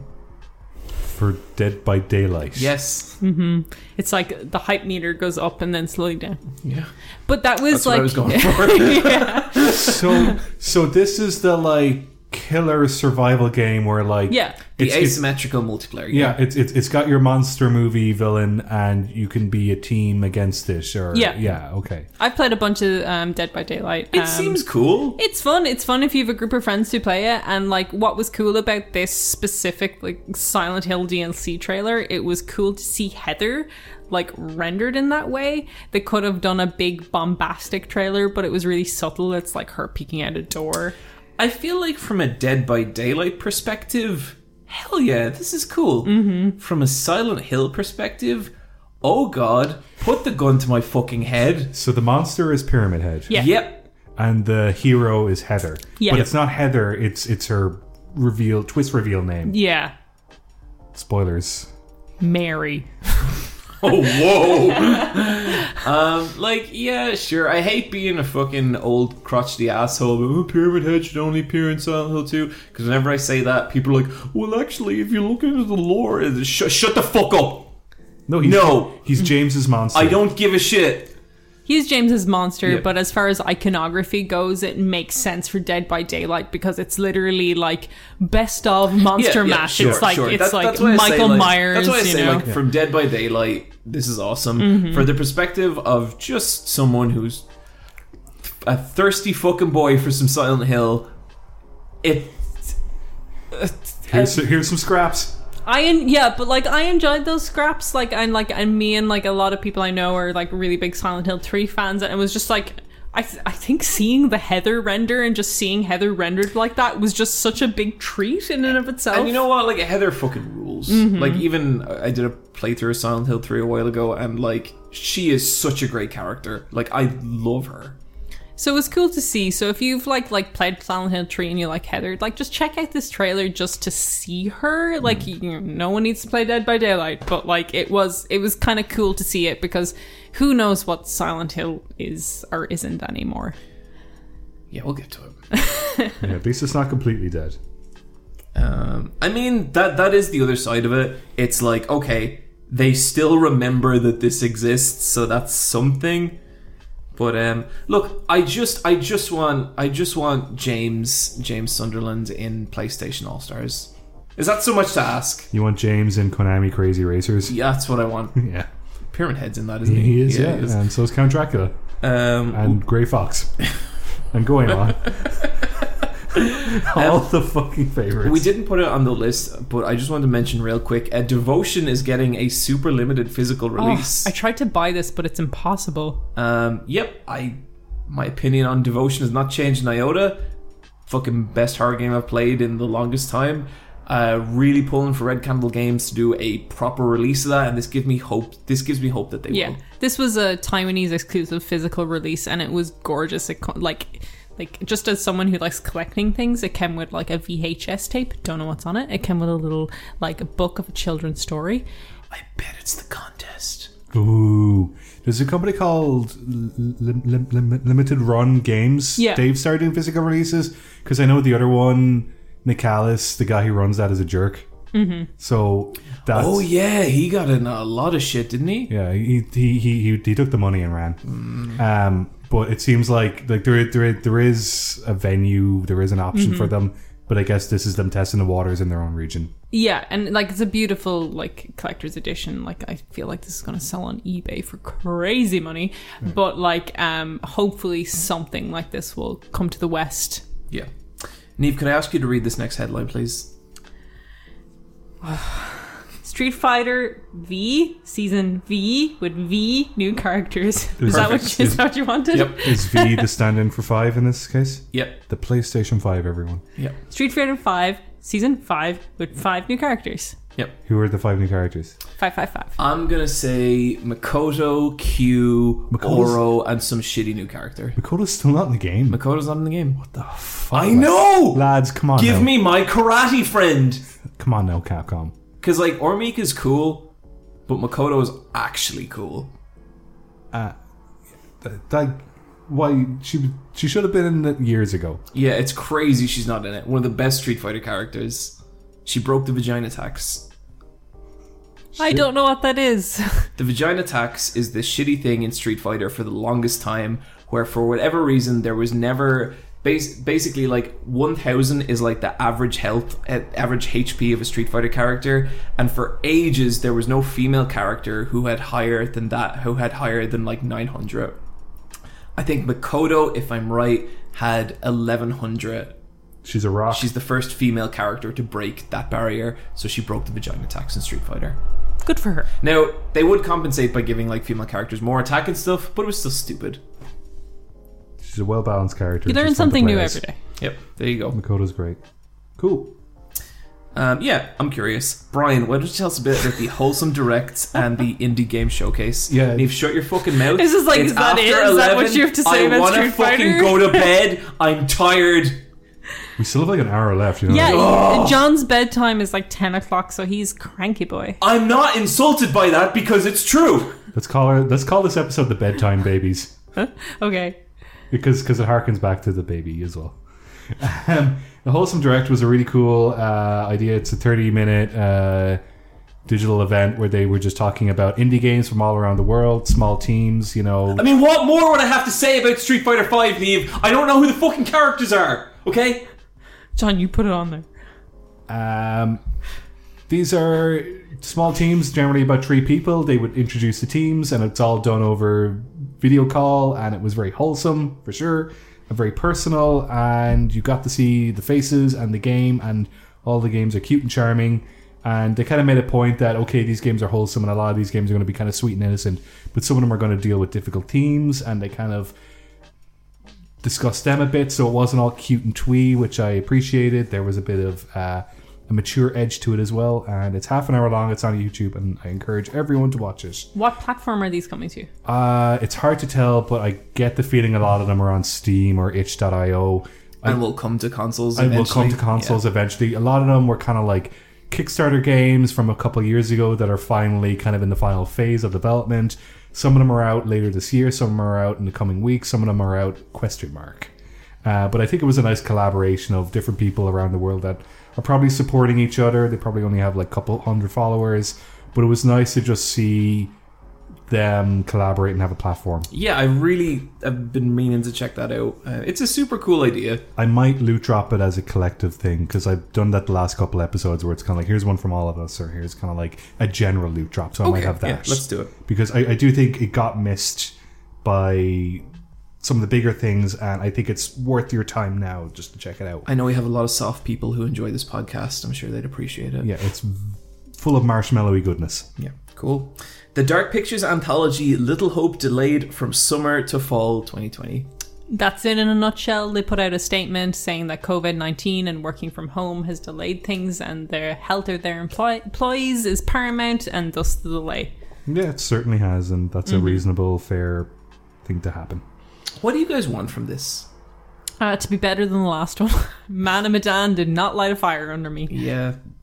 Because I think what I don't need is another, like, here's an interactive horror movie. Like, That's still hard. I know, but like, I think they, like, I think that's what was cool about Until Dawn, but I just don't think I need that again. I'd want the game to be like interesting from the first minute, not have fucking 30 minutes of busy work. I think, like, put it out in October around Halloween. Yep. Get people spooky. They're ready for it. And just, I don't know, a good story with less cliched characters built around a celebrity appearance, because that's what Man of Medan was. Who is the celebrity of Man of Medan? One of those little gnomes from Lord of the Rings. Which one? I don't know. Legolas. Legolas? No, like wait, the Hobbit. The sexiest Strider. gnome. Yeah, What? it was one of the hobbits. Elijah Wood. But like, man, 'Cause Gandalf. no, it was not Elijah Wood. Do you think they get Elijah Wood? It was He one loves of the worst horror, one. and he yeah, loves but indie. no, this is like the worst, like a lesser one. I don't know who this What, is. Merry or Pippin? Wait, Sean Ashmore. I don't know who the fuck that is. Whoa. Sean, see, a lesser hobbit. Off the top of my head, I'm sure if I saw a photo, I'd be like, yeah, that little fella. It's But- one of the- Oh my god, no, he's not even a hobbit. He's Iceman in X-Men. Oh, that dude. Yeah, From the 2000s? yeah. The guy who joined Magneto's cause off camera because Yeah. they couldn't write it. Yeah. That's the worst part of X-Men 2. I'm sure his ability to affect that was limited. Well, yeah, maybe less Sean Ashmore and more good writing. Okay. We'll let them know. It's been delayed. They listened to this podcast. I'm sorry, Sean Ashmore looks like he could have been in Hobbit. Yeah. A lot of people could look like they'd be Neve, a you know Hobbit. what? We're gonna take your beef with Sean Ashmore off air, okay? Okay. We'll sit down. We'll figure out a plan, and we'll just figure out to do what to do about the whole Sean Ashmore He situation. listens to this Okay. podcast. He's going to want to Oh, contact fuck, you does he? directly. He's very upset. Who else listens to this podcast? Kanye. Kanye. Are you serious? Yep. Yeah, Kanye. Still. Kanye only listens to one podcast, and it's That's Why the Boss. Okay, wow. He's gonna be very disappointed when he finds out. A lot of the cast from The Office listen to the podcast. Really? Not the ones you think. Okay. What about any wrestlers? Who is your least favorite wrestler? I love all wrestlers, Just the beauty, the majesty. even when I hate them. Just means they're doing a good job. Daniel Bryan listens to the podcast I love Daniel Bryan. because he searched his own name and my name came up because it's Bryan with a Y, and he was like, all right. Oh, you know who I fucking hate? Shit. English lad in New Japan. Everyone thinks he's great, but he's not. The guy we saw.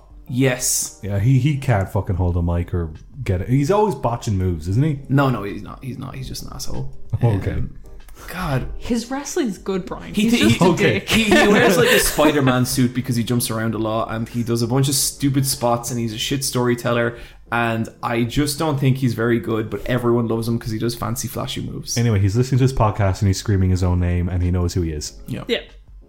Now if I ever meet him, I can be like, bro, I didn't mean you. I met the other guy. Okay, the PlayStation 5, everyone. The PlayStation 5, everyone. There was a digital event. It was like an hour and 50 minutes long. That's a good length of time. Mm-hmm. First of all, before we get into anything, I was really impressed with this. This was like they kind of had something for everyone. I feel like on a personal level, there's stuff that I really wanted that I didn't get, But looking at this as like the announcement of a new console, they hit it out of the park. Yeah, absolutely. totally. I had a great time with this. I was so pumped that I couldn't sleep afterwards. Aw. This was very good marketing. It was they really knew what they were doing and they did it well. I really appreciated how they did this thing where they'd show their bullshit concept trailer and then they'd be like, okay, and here's what the game actually looks like. Yeah. That was cool.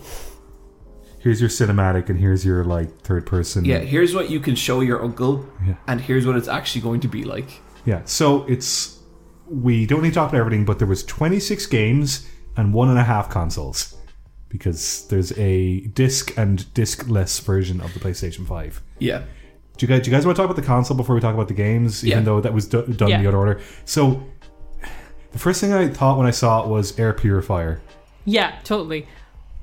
I love it. Like, I genuinely love this design. I think it's so cool that it's an organic shape to contrast the hard corners of the Xbox Series X. If Xbox is going the absolute, like, this is where we lead with, like, straight lines and they give us literally a rectangle, this is going the opposite end of that, and it's just like, no, the future has curves. And it looks like a sandwich, but with curves. It looks like melted ice cream. Yeah, it is like, you cannot put a disc case on this without it sliding off. It is a white curved It is piece of plastic. aggressively against stacking. Yeah, Yeah. it looks like your idea of the future from 2002. But it also does look like an object in a household. Yeah. Because of, like, Dyson objects and... like it fits into an aesthetic that's already been established. I like how unique it looks. Like, I feel like consoles have been very Standardized. standard. They just like, a and boring I black don't box. love the design of this, but they went for it. Yeah. And I respect that. Like, that's what like okay, like, part of me doesn't like this, but the other part of me really respects and loves the idea that we have already, before the consoles are even in our homes, we have already have an icon for this generation, and that is this crazy design. It's this white and blue lighted box that's fucking huge, by the way. It looks really big. If you look at the disc tray size, this looks tall as shit. I checked the Eurogamer article where they were looking at the USBs and the disc drive and then putting it beside like the other tallest console, which I think is like the PS3. It's taller than the PS3. So it's not going to fit vertically in a lot of people's TV stands. It's going to have to stand out in the open in a living room. Yep, you can place it horizontally as well, but this thing is long. But like, I like how we have already a denotion for this generation, and it's this crazy design. And I bet you once the Slim comes around, because it will in like 2-3 years after this launch, There will be so many variations in color Yeah, they're palettes. going to like change this so much and make it look way more normal. But I kind of like how crazy this looks, just for the fucking fun of it. Yeah, I don't hate it. You know, I think I'm gonna need to sit with it for a while, but For me, the controller is more important than anything. And like it looks, I can't wait to hold that I controller. like the look of the controller. It took me a while, but I got there and I was like, this looks cool. This looks like a weird future controller. They did a very good job of visualizing the haptic feedback with that like sand grain, like kind of shutter effect that they did. There's someone outside. Don't mind them. Shush. We're talking about video games. Talking about video games. Okay, do you want to talk about some of the games that kind of caught our attention? Yep. For like overall a great press conference, I thought a remaster of GTA 5 was a really weird way to start it. Weird intro. This is a 7-year-old game, and this is its third wind because it came out 2 generations ago at this point. Yep. It's got a huge online community, but like, sure, there you go. Now, I get that they're like, we're going to make a lot more money off this, and they will, but no one cares about that but them, and just a very strange choice to kick off the... That had me like, oh, I don't know if this will be good. I think it would have been more impactful if they were like, we're porting like Red Dead Redemption 2 to PS5 and it'll look great and the online is there. But it felt really weird that they were showcasing GTA 5 online. Yeah. Spider-Man 2, Miles Morales. So there's some controversy about this that came out today. Oh, it's a spin-off, yeah. It's a remake. It's a remaster of the first Spider-Man game. No, they clarified that again afterwards. So that was the Sony exec who said that, but he was actually wrong, and Insomniac came up and cleared it up. This is going to be like what Uncharted Lost Legacy was. Yeah, this is like a spin-off side story using the that's much world better. of PS4 Spider-Man. So this isn't built up from the ground with PS5 architecture. But it's got a time skip using because it's an older Miles. yeah, no, that's the Miles from the game. He's got a different haircut and stuff. Oh, he can cut his hair, Okay. but like I'd this love a is going to haircut. be using the PS4 kind of like the assets from that, and they're going to be making a Miles Morales game from that before Spider-Man 2. Do you think this will come out in both systems then? Who knows? Maybe not. This is a launch Maybe. game anyway because it said holiday 2020. Like they still haven't given a release date or You guys price. were rather outspoken. Like I streamed this event, and even during this bit, people in chat started talking about you two and how much you hate these games. Yeah, I don't like Spider-Man 2018. Man, I can only fucking imagine if I had uploaded the unedited version of you two tearing that game apart. Because you guys went on for like 15 minutes, and No. I was like, this is gonna make people so mad. It's not I went fun to on play. about it on Twitter again, but like I saw that and I was like, Jesus, Neve, like, I can't help myself. I don't think it's very good. It's aged real badly now. Yeah, it has aged super badly, and so has the DLC. But I hope they do Miles justice. I think Miles is a great character who has garnered a lot of love from Miles fucking rules. Into the Spider-Verse. Yeah, he's And awesome. he's a fairly young character. He only like came into comics in like 2011. Like he's not even 10 years yeah, old. like I think he's like one of just the like breakout heroes of like the post millennium, because there's Yeah. not a lot of them. he's you know, such a cool kid. yeah. And I really liked in it, like you see how he moves, and it really looks like they took cues from Into the Spider-Verse where he does that like leg flip. Like his animation is very specific to Miles. He moves differently than Peter, and I think that's a nice animation quirk to I him. really hope they have his abilities with the camouflage and the venom kind of like numbness thing he does. That'd be cool. Gran Turismo 7. Does anyone care? No, next. No. Ratchet and Clank: A Rift Apart. Does anyone care? Well, I want to say a little bit about Ratchet and Clank. I'm happy to see that platformers are back in a big way and showcase it. I also thought that the Ratchet and Clank demo that they previewed kind of showed the PS5 architecture off in a way that other games maybe didn't. Yeah, it really showed like crowds and world building Yeah. to its full effect. Yeah, no, there was absolutely shit in that trailer where I was like, you could not do this on Yeah, current gen. There's so much extra Rift detail. gameplay where you're moving through time. I don't know how that's going to integrate itself into gameplay, but there was multiple characters. So, there was shit happening in the background. I think what it's going to be is that you control Ratchet and Clank at once, but Clank is going to be in the past, Ratchet's going to be in the future, and they have to do stuff to interact with each other's worlds. But and like there's stuff like that exists, but they could make it smooth in a way that would completely change up the feeling of that and look cool. I don't have. I'm zero sum with Ratchet and Clank. Nothing for them, nothing against them, but I thought this looked cool. Yeah, it Yeah, did. I thought it looked cool. And they said with this one that it's specifically a PlayStation 5 game. Yeah. It's built from the ground up. Good. And it PlayStation looks 5. like it. It looked Yeah. like it. That's what I Yeah. want. Like I Because it's really hard to tell what's like a I cross-platform hate game. the hard to smart delivery stuff. Like I get that at a certain point it's good value for consumers and it's pro consumer and that's great. But if I'm buying a new console, show me shit we can't do now, because otherwise what's the fucking point? Yeah, especially at the price these things are going to Yeah. be. Like they didn't announce a price at this, but you The kind of fact want that to they didn't see announce it. a price Probably €500. makes me feel like it could be north of €500. Yeah, Because the PS4 was €400 at launch. 500 minimum, I think. Yeah. It's physically big as well. If they do like 450 even, I'd be like, that's cool, but 500's a lot. Yeah. But anyway, this looks cool. I was like I like how that girl appeared and immediately Ratchet. everyone was just like, oh, Rule 34, and then I went onto Twitter like after the stream. Oh, yeah. Already shit. Jesus Christ. She's got a robot arm though as well. It's cool. Guys, give That's it a the break. sexiest thing a woman can have. Yeah. Bunny from the Sonic Adventure. Bunny cartoon. Rabbit knows what she's about. Unbelievable. Yeah. It's cool. A sex symbol. Neve, what do you think? I thought she was cool looking, but... I'm talking about Bunny Rabbit from Sonic. Oh, I want to fuck her. Project Athia from Square Enix and Luminous Productions. This looked cool. I really liked it. I don't know if this is a real video game. Project Athia or Athia is like its working title, but it looked So this Cool. did look cool. What I would say is this absolutely has the feeling of a game we will never hear from again. It feels like deep down, doesn't Yeah, it? yeah, It feels like totally. you see this amazing I do not trust this trailer. game. This is that is a nice animated short trailer that they made. Stray. But it's like before we go on to Okay. that, it's kind of like with like Tomb Raider and stuff. Square Enix obviously are like They're good at publishing. they published that. It's like it kind of had this Tomb Raider vibe. We'll see. We'll see what Crystal Dynamics do after this Avengers game. Where was that? Who knows? So that Oh yeah, the Yeah. Avengers games are to come out on the PS4 by the end of the year.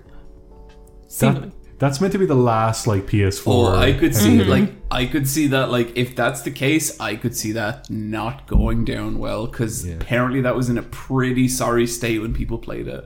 But that was like a year ago. Maybe it's going to be okay, but we'll see.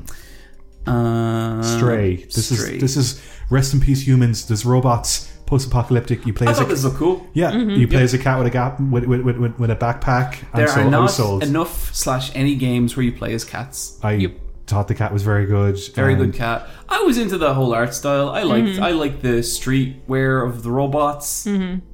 This was the moment where I was just like, oh, there's a huge diversity in like artistic design going on with these Yes. trailers, and they kept it going from this point on, and it was really a nice looking trailer, and like the animation influence throughout this entire showcase was very strong. A lot of them felt like Annecy short films Yeah, or yeah. like Yeah, yeah, like yeah. a French animator's sketchbook.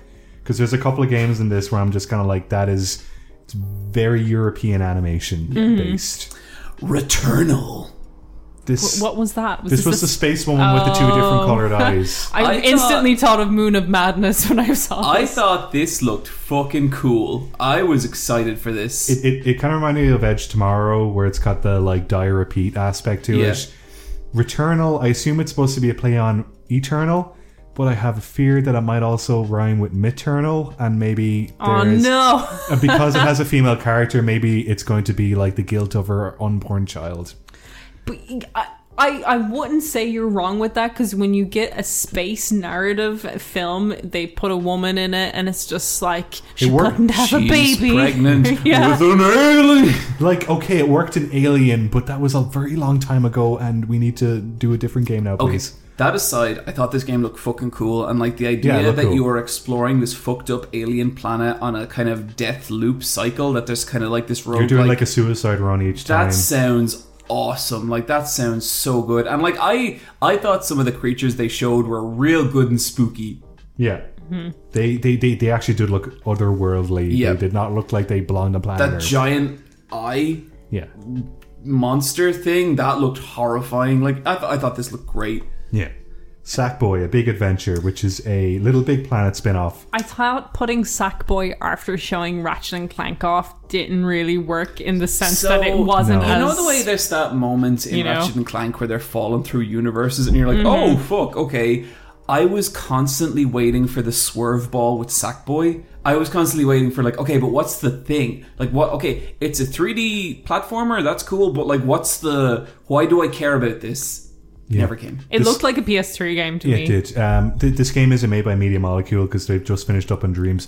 There's some Little Big Planet games that have not been made by the core studio, and this is one of them. And like, it does the thing where it's not a 2D side-scrolling platform; it's like a 3/4 higher angle. And like I do like that a lot. Yeah, like, I so- love so- that in Super Mario World 3D. Yeah, exactly. It definitely feels like a game from a few years ago that's coming out now. If I was the person who edited this reel, I would have put it before Ratchet and Clank, because it felt like a natural build to it, and Yeah, it felt for like sure. a drop afterwards. Yeah, this was definitely a lull in the presentation. Then there was Destruction All Stars, which is a cross between Fortnite and Rocket League. I thought this looked cool. This is cosplay the game. Yeah. This looked cool, but I will never play that. I'll see how much you can fuck people up in it. They had a bunch of characters I recognized from Overwatch as unoriginal new characters. I saw the Lucio, I saw the Diva. They were all there. Oh, totally. Yep. He even ran on the wall. Like, it was all there. We had Kena, Bridge of the Spirits. This is the game that was like this looks like an Annecy Yes, short film. yes, This is a very 100%. French animation because it was the one where it's like inspired by Princess Mononoke, but also Wakfu. Was this the one with the little like black creatures? Yeah. The cute Yeah. fuzzy Okay, black guys okay. with the big. Fuck this game. I thought it was super generic looking. Yeah. Video game, the video game. Yeah. And this is like, okay, we're all animators. We've seen these little mascot like characters before. Like they're just in everything. This is us at our Yeah, like Yeah. top I was cynical. Yeah. I was streaming this and like I could tell people were into it, but I was going like, But now that I've sat with it for a while, this does not need to exist. It looks great, but like. Oh, it looks nice, but yeah, it would wanna. yeah, yeah. Like the environments and some of the monster designs, like it kicked it, but those little characters just turned me Even off the straight monster away. designs, like the kind of there's that monster with like the kind of wooden looking skull and the lights shining out. Like, fuck off. I think when you're in animation for so long, there's a real received design where you can see the DNA so clearly, Yeah. and it's just like, Yeah. This But is concept art, the game. yeah, exactly. But we are three animators talking about this to other people, and might just like that might have felt fresh, but to me, it felt very stale. Yeah. Then there's Goodbye Volcano High, which was the 2D animated game. This game definitely stood out among the others. For sure. I would have loved to know what kind of game it is. I Yeah. feel like this might be a like visual novel style game, and I thought the artwork was really beautiful. Like this Yeah, was it some was. really nice 2D animation that like was really surprising to see in a PS5 launch event. Like it's a Yeah, real yeah. indie game that they're kind of putting I think forward. overall, I think it was cool that there was a lot of games of varying art direction. It wasn't Yeah. all photorealistic Yeah. 3D games. I feel like Totally. so much with these like announcements you get like, did you see the particles? Yeah. And it's like this was just so many different art styles and so beautiful. And there's a fear with that, especially after PS4, where it really feels like photorealism is the goal. Yeah, and I'm so glad that it's not that. Because No, it's even like not. the realistic games were pretty fucking out there. But how'd you guys feel about this one? Did you get a good vibe from it? I thought the vibe was unique and interesting, and those designs were really cute. Like I like dinosaur people. They made those. Yeah, they made they them were cute. real. Yeah, they're all like, they pterodactyl were really dudes. ugly and cute. Yeah, I don't know what it is, but like I'm really happy that it was there. At the start of this game, at the start of the trailer, I was like, oh, I'm pretty fucking into this. By the end of it, I was starting to get... There's a fine line you walk with this kind of stuff where, like, there's a very established genre of, like, teen coming of age that we've talked about recently. Like, fucking Perks of Being a... People love that movie. They really People do. fucking came after me for not liking that movie. It was so funny. People ignored your Final I Fantasy was VII rant. fucking and bracing went for like you. the 10-minute just destructive rant of Final Fantasy VII. No one was upset. People just descended on me for Perks of a How Wallflower. dare you? Look, people have bad taste. You know what? Like it's like I could see. Again, if I was at a particular point in my life, I could absolutely see the value of that movie. It just did not click with me as a fucking cynical, broken 26-year-old man. Oddworld Soulstorm. It's a new Oddworld game in the world of Oddworld.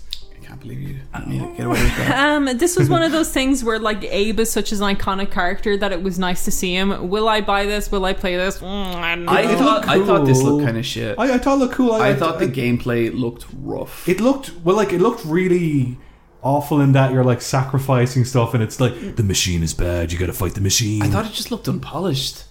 Really? I thought the environments kind of looked big and spacey, but it kept its kind of like 2D, 3D kind of... I don't know. It's early on. Maybe it's too Yeah. early to say, but But again, it's not something I would play either. No, like I played a bit of the remake of the original game that came on PS4. I think it's cool that Sony are leaning into the whole nostalgia thing, because like game companies don't really do that, or like We're Nintendo in like does. remake the hell right No, now. but you know how they open it with the tunnel, and they were like, look at all our history of our games, and it was cool to kind of see them remember old franchises like that. And so it's cool that there's a new Oddworld game. I thought it was cool that there was a bit at the end where he was like cutting the ties on the like string that like keeps his mouth closed, because that's always bothered me, and I'm glad he's gonna finally speak. you're gonna say something. He's gonna fucking say it. He's gonna fucking tell us how to think. Yeah. Good man, Abe. What do you He's think good. his first words are? Gotta go fast. Follow me. I love ass. PlayStation 6. And you're like, whoa. It's the last game for the PS5. Last game of the PS5. Ghostwire Tokyo. Presented by Shinji Mikami This himself. was insane. I never expected this to be first person. I spent the entire trailer getting over the fact that it was first person. Yeah, I'm still thinking about that. Like What the fuck? original like trailer they showed of this had such a moody, like Yeah. low, slow, and they were like uncover I the fully secrets of expected Tokyo. to be cutting ghosts up with a samurai sword. I thought the hand animations were nice. Yeah, it's Yeah. like a Naruto first person Yeah, shooter. he's doing like his chakra spells. A lot of that stuff looked cool. There was stuff in the trailer. I would say I'm a little less hyped on it now than I was. Same. Slenderman. Yeah, Slenderman's in the game. Like, oh, that feels very 5 years ago. It didn't feel like its announcement trailer. It felt, I don't know. I went from being hyped for this to being like, this is not for me. I think aesthetically it looks cool, but it kind of feels like it looks like Killer 7 but on a browser in 2020. I'm still like I'm still curious. Like they still have my attention with this, you know, and I want this to be great.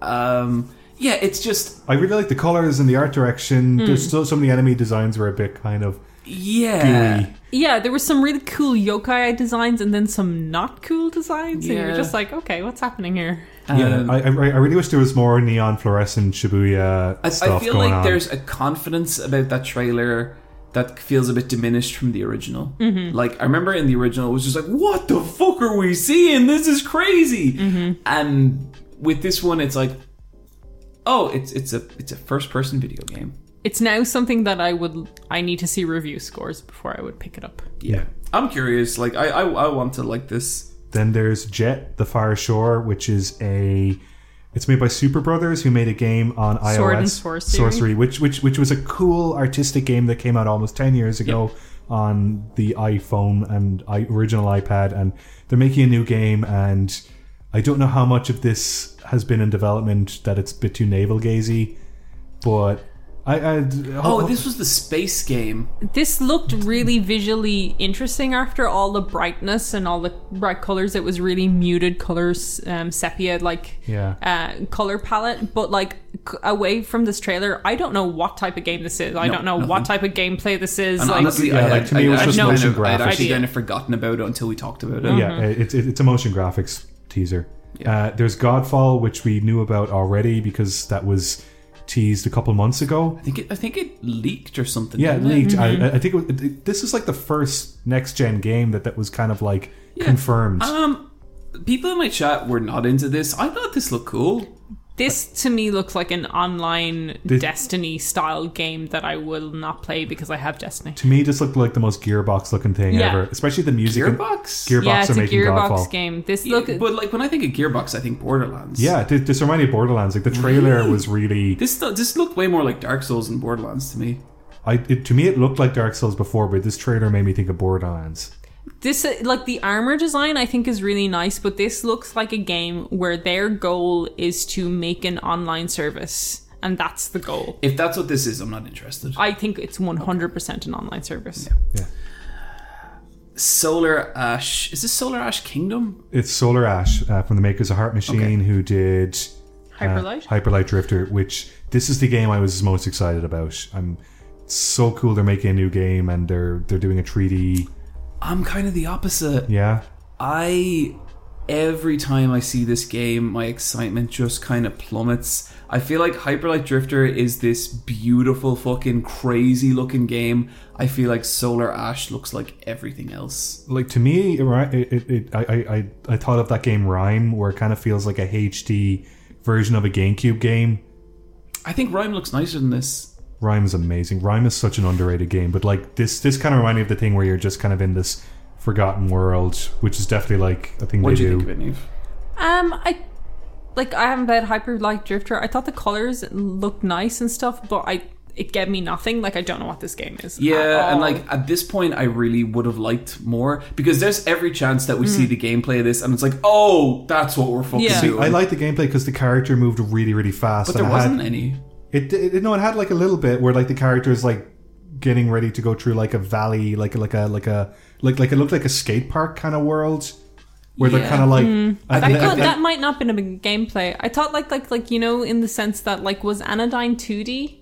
Yeah. and then the next Anodyne was 3D. Yeah. It switches I thought to it was kind of cool that there was something like, because it feels very, the DNA of Hyper Light Drifter is there, and its design, yeah, it's got the same aesthetic. like, and the color palette and stuff. And I was just like, it'll be interesting to see what this is from the jump to 2D to 3D for this studio. Sure, yeah. I don't know if it'll work, but like, I think it'll be interesting. I think so far, everything I've seen of it, you're losing a lot in translation. Because, like, you know, Hyper Light Drifter, it was visually very dense. Like, there was a lot going on. Like, just even in how enemies moved, and the architecture, and the plant life, it was all really beautifully rendered.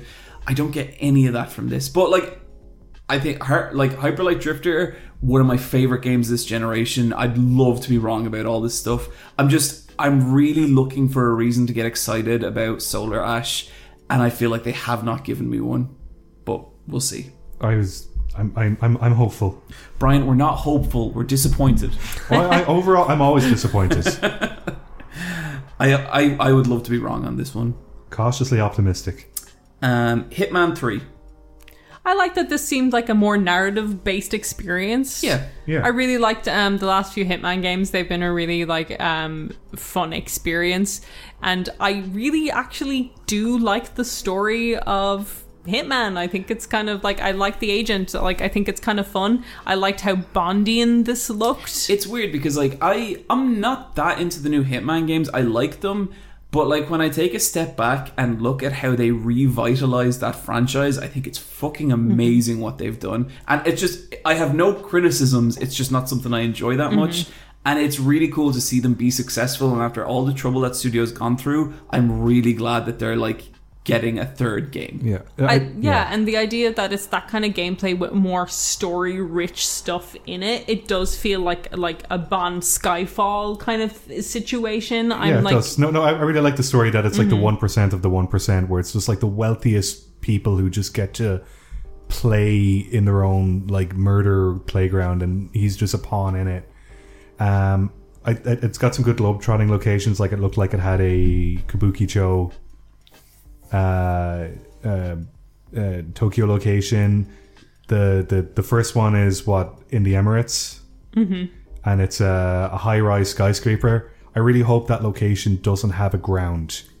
Like, I don't think it will. I think it'd be cool that it only takes place 50 stories high. Have you ever played these, Brian? I've watched videos. I don't think I'd like playing them.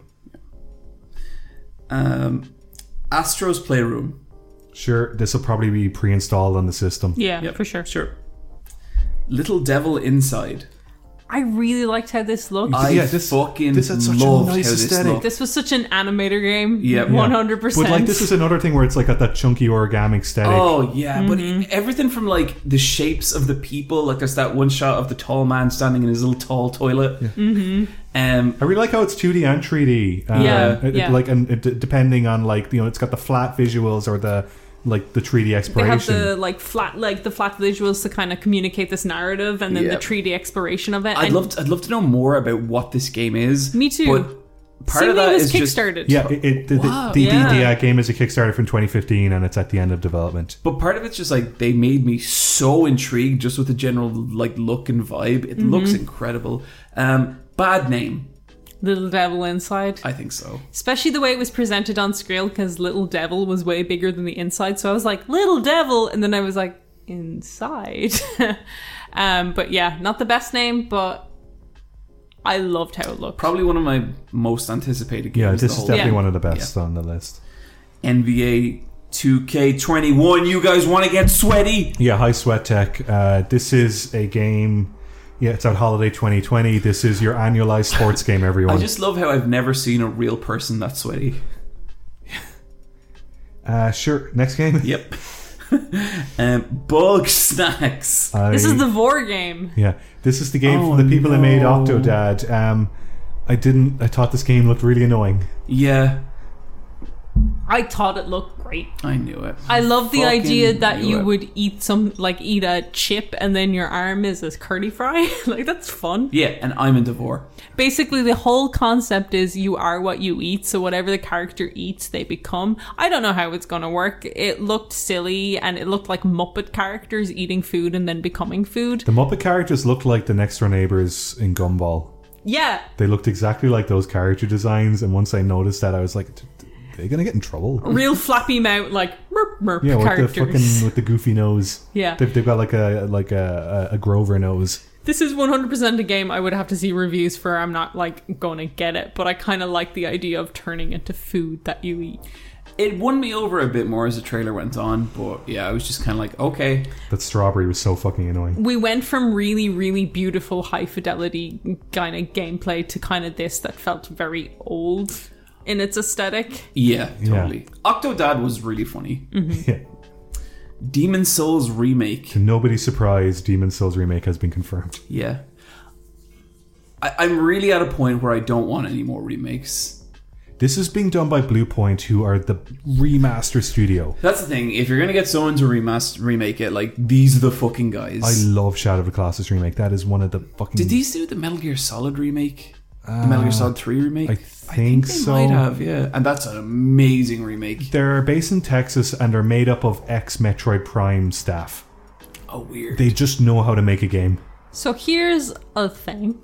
I haven't played Demon Souls, and I thought this trailer looked cool. I really like the stingrays that were floating in the sky. Yeah, so many monsters. Really, like, those monster designs are cool. So this is something I would totally play. Afterwards, the person I was watching the stream with, Justice Kazi, he played for me the original intro to this. And kind of like Shadow of the Colossus, where there's this kind of mystique of something not there, because there's like kind of like the clarity isn't as rich. It's you know got what I hinted mean? storytelling. Yeah. That kind of felt a little lost in it. Like, this is totally something I would play because I've not experienced this totally it before. felt like, here's a bunch of monsters, like, go kill them. Yeah, where when I watched the original intro of Demon Souls, it felt way more mysterious to me. Yeah. You know, like, you don't see what's there. So, like, I think that's an interesting, like, concept. Like, this is such a, like, thesis crap, but, like, about, like, what is lost in the transition of, like, really high fidelity versus kind of stuff left in the wings of imagination. But it's interesting, and as someone who hasn't played Demon Souls, this is something I would pick like, up. I've never beat Demon Souls. I've played it a couple of times. I'm like, gonna buy this. I'm not, like, super psyched about it, but yeah, I'll buy it. Yeah, they came out like 12 years ago, and it was kind of underlooked at the time. Yeah, because no one, as weird as it sounds, no one knew that we were playing a Souls game, because Souls games didn't exist. And people were just like, this is hard and the controls are slow. Deathloop. To me, this was the best trailer. Yeah, this looked great. I just think it did a great job of, like, getting you interested in the game, explaining the gameplay, the world, but having, like, flashy motion graphics as well. I think, like, as marketing, it was, like, firing on all cylinders. For a new IP, I think it sold it very hard. Yeah. Arcane are so great of tying in their world, their gameplay, and their graphic design. So the, like, Saul Bass kind of Vertigo style lovely. graphic design. I with love that retro world. future stuff. It's so good. Like, it all felt like just fit together so perfectly with the music design of it. They have such a realized world already that I thought this trailer just looked great. And just the fact that, like, you have your 8 targets, and, like, you've already built the story in your head. Like, it's a really simple video game story, but you're gonna, like, make it as complicated or as simple as you want. Yeah. It'll be interesting to play because, like Dishonored and Prey felt like, you know, sometimes you, like, inch your way through that, and this felt so fast for an Arcane game. Yeah. Totally. Okay, this next one. Guys, as the hardcore Resident Evil fan of this podcast, would you mind if I said a few words? I think for, you know, a lot of Resident Evil fans, the last, like 10 years have been really difficult because it's just disappointment after disappointment, and Capcom have taken the series in an abysmal direction, and what was once Fear and Real has become a cheesy low budget horror movie. and it's been very difficult watching the. I'm nearly done. And this next part, it's not even insulting. It's not demeaning. It's not anything. It's been very difficult watching those of a simple nature eat every piece of swill they're fed. You dick. Get out. And all I can say is, as the Resident Evil fan of this podcast, it's so exciting to see what's potentially a real return to form. The sequel to 7, your favorite game. The sequel to Resident Evil 4. So this is Resident Evil 8. It's Village Resident Evil 8 in the title, kind of, if you squint. It's like funny. I watched the developer conference after, and they were like, "It's not Resident Evil 8 Village, it is Village." But with an 8 in the. But they were like, "But we allude to it that it's 8." Shut the fuck up. Yeah, I know. Yeah. It's just call it Resident Evil 8. Yeah. It's Resident Evil 8, and everyone's going to call it Resident Evil 8 because you put the number 8 on screen and so the words Resident vague. Evil. You fucking clown. Your game looks really good. This takes place in a Romanian village. You play as Chris Redfield. You play as Ethan. You play as Ethan? From 7. Chris has just gotten more fridge-like, hasn't he? Yeah, tanky old Chris comes along, and in the trailer he shoots Mia from 7, and he brings Ethan back into the fold. Why does Ethan matter? He doesn't. I like Ethan for the fact that he's no one. He is literally he doesn't even have a face. Player surrogate. Yeah. He does have a face. He's blonde. Yeah. But his face is in the mud, and you need to look behind underneath the mud. See his face. Chris Redfield has the exact hairstyle and coat as Lauren Malvo from season 1 of Fargo, but a more buff version of him. That's so funny. In my mind, I was like, he kind of looks like Barnett from Love Umbrella. is Blind. Oh, no, the guy from Umbrella Academy as well. Oh, yeah. Just like a top-heavy man. Mm-hmm. I thought this looked excellent. This is exactly what I wanted to see from Resident Evil. The shotgun witch scared the fuck out of me. The werewolf. Oh my god. I am so excited for this game. I really hope that they don't fuck it up, because I know that we can't take another bad Resident Evil game. I think Resident Evil has been just getting better and better and better. 7 was good. She's just joking. 2 remake was amazing. 2 remake loon. is one of the best video games 2 ever made. remake is a fucking piece of shit puzzle game where a screensaver chases you. 3 remake was great as well, and I'm really Neve, excited. Look into your own heart. You know that's not true. It was just short. Remake It was just short. Don't like it. Tree remake was a disappointing gem. Yeah, exactly. It was like a gem that you need to buff. It was like a gem made of shit. But 8, I love how this looks. I love how you jump from farmer in So a we're in flat agreements. cap. Yeah, that this looks fucking great. Yeah, to first kind good of Resident Evil in fucking Shut up, first. John.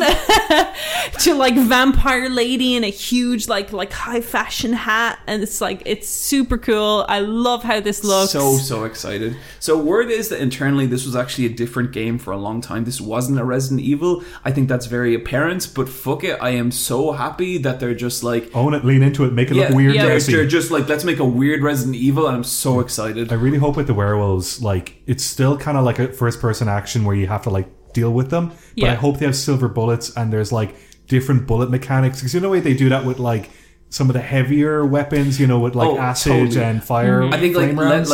let's make this if we're getting weird with this, let's get fucking weird. Let's have the gameplay weird and tense and precise. Yeah, I really hope It there's seems fun like it's going mechanics to be with each more enemy. action based, Yeah. because 7 was kind of slow, so this seems more actiony. I feel like the way you ruin this game is take that setting and those characters and give you a machine gun. Oh, John, they might. I really hope there's not if they do, we all have to admit that Resident Evil's been bad, and it's been bad for 10 years. I really hope It's just there fucky. isn't It's not bad. It's just weird. I don't want there to be the enemies from Resident Evil 7 where it's that Mold Man. That game's so fucking bad. But the It's mold so is going bad. to be in it. The mold is an infection. Resident Evil Ethan- 7 is 3 good hours and then shit. I know, but Resident Evil is this game love those series hillbilly where swords. they will continue over some of this lore. So the mold shit is gonna be in it. I think Ethan's Why do you infected think the of mold it shit will be in it? because Ethan could only connect his hand back to himself because he was already pre-infected with the mold virus. Okay, like, that's okay. As long as there's no mold people. No, I don't think there'll be mold people, but I think Ethan is probably infected in something, and to some degree, because how else could he get I mean, touched? aren't we usually with Also, something? also it showed a baby. Oh, I've already been on this. They showed a key image, which is basically a mandrake root. Oh yeah. The That's in the shape of a the fetus. baby plant. Yeah, the fetus thing. Yeah. And if any of you have watched Del Toro's Pan's Labyrinth, they put the mandrake root under the pregnant mother who's losing her baby and stuff, because the mandrake root is really related to fertility and It childbirth enriches and all of fertility, this. yeah. There's loads of babies in the trailer of this. There's also the four-winged angel. Cerebrum, who's in this, who is connected to Genesis. So there's loads of Bible religious If shit an angel already. showed up in Resident Evil, I'd shit myself. There's just it's I loads of really hope this Romanian medieval witchcraft plus like Genesis Bible shit. Do you think since it's Romanian, will they have like some sort of Vlad the Impaler vampire thing? What if they're having werewolves? All bets are off. Yeah, Okay, Like, anything can happen here. Dark And, like- Universe is finally happening. And everyone. that fancy lady in her fancy hat was drinking blood from a hand stump. She had a reflection, so depending on how they're dealing with vampires in this, she might be a vampire. She she might could not be turning. Could be at that 2-day phase. We don't know. But like even the fact that we're having a conversation like this about this already from a trailer makes me excited for this game. There was so much in I it. genuinely don't know how you nail Resident Evil 8 so much hard. Like, I feel like when I was a kid and Resident Evil 2 came out, the idea of Resident Evil 8 would have sounded so fucking crazy and nightmare. Like, what the fuck would they even do? And this is it. Like, this is how you... And God, I hope this game's fucking good. I'm so happy All jokes that- aside, like, this is the shit I want from Resident Evil, and I am so excited. This was the hypest moment of the show for me, for definitely. I'm so happy they've gone back to a European village as well. sure. Yeah. Pragmata. This is The Last of Us 3. It's a sad dad game with a daughter he must protect. I think there was a bit where I was like, oh shit, I hope they're on the moon. And Yeah, they are. yep, that's about all I have to say about that. It's made by Capcom. Who knows what that means? I really thought it was a Kojima game. Yeah, me Yeah, too. it kind of has that vibe, but it gave you nothing. No gameplay, no nothing. It was just kind of mood piece with a Yeah. weird space boy and a Magic tiny daughter. child. Yeah. Yeah, I feel like there was nothing in this I could connect to being a game, and so I don't really have an opinion on it. Then they ended with a new Horizon game, Horizon 2. Forbidden West. Sure. Sure. Did you guys... I played the original Horizon. You're the only one of I us who's played it for 10 hours and I was so fucking bored and I just got rid of it. It is just like the previous Horizon game, and like the stuff in this trailer looks like it's going to solve a lot of my issues with it. The previous Horizon game was just like a dumbed down Tomb Raider with a bigger map, but it's still the same thing where like you just have valleys, and if you try and go up any incline, you just slide down the incline and you're just doing radio towers to unlock submissions. It's one of those third-person skill tree games that was just oversaturated to a point.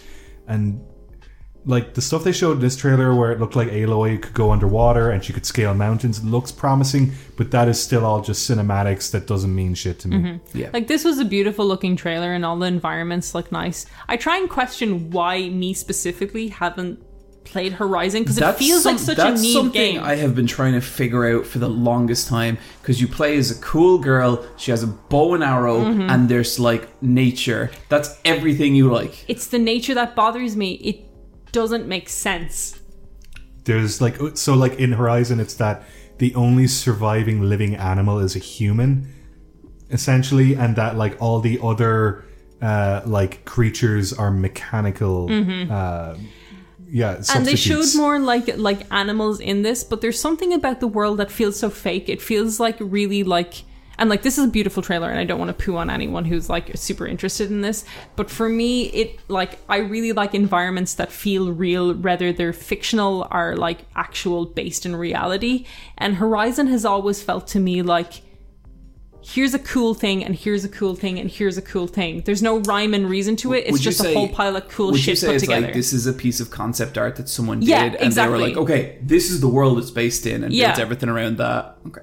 And like that makes total sense. The nature and the geography of it, like while it looks super pretty, doesn't really appeal to me because the rationale behind it doesn't make sense to me. I get you. And like, I don't know why that's so important, because I was trying to understand why I haven't played this. That is important because like I feel like at a certain point, like environmental art, it's more than about conveying something beautiful. It's about telling a story. Yes, and yeah. I think the best environmental art does that. And I now I haven't played Horizon and neither of you, so maybe if we did, we'd be like, oh, it's actually, there, yeah. But I get that you don't get that from this at this stage. Yeah, because like that's something like Breath of the Wild that I didn't like either. Is like I felt like you go to different regions, and there wasn't this change or shift in environment that I wanted, other than like it's fire now and it's wet now. Like it was the same type of animal, but with a new coat of paint. In the original game, the original Horizon game, it's just like foresty area and then a more deserty area,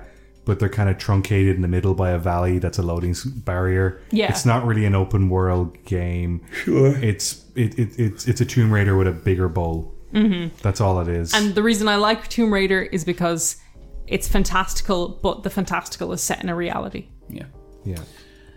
That was the PlayStation conference. Yeah, they great, honestly. Yeah, fantastic. Xbox would really want to bring it hard, and I feel like when you compare this conference to the Xbox conference, they don't even feel like the same thing. Isn't it nuts that they announced the Xbox and the visual of it at the Game Awards?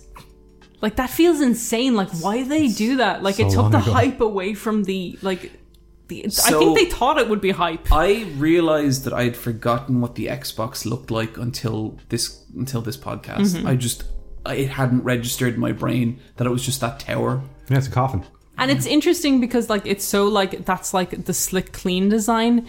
But if it was crazier looking, it would probably stick out in our mind. Yeah. And, like, the Pro to the PlayStation 5 looking as crazy as it does, it's memorable. Yeah.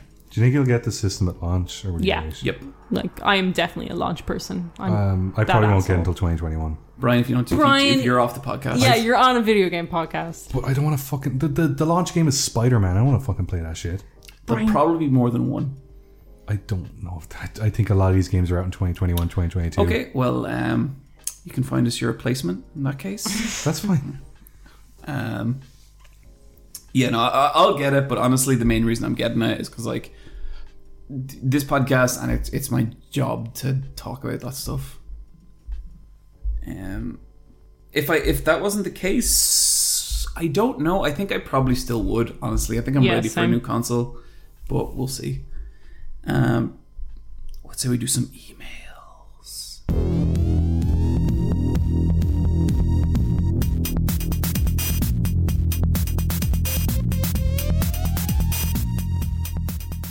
We've got one that's kind of easy to answer. Go for it, yeah. Okay. We have an email address. It's askletsfightaboss@gmail.com. That's askletsfightaboss@gmail.com. We're going to do one email because it's 3 fucking hours. past midnight. I want these two out of my goddamn apartment. That's fine. This one is from Musty, and it is your favorite years in gaming. Without going too much into the question, Musty's favorite year is 2017, which I agree is a fantastic year. That's the year Pyre, Prey, Nier Automata, and plenty of other games came out. Are there any games from yesteryear that harken back to you? Because I have a few years off the top of my head.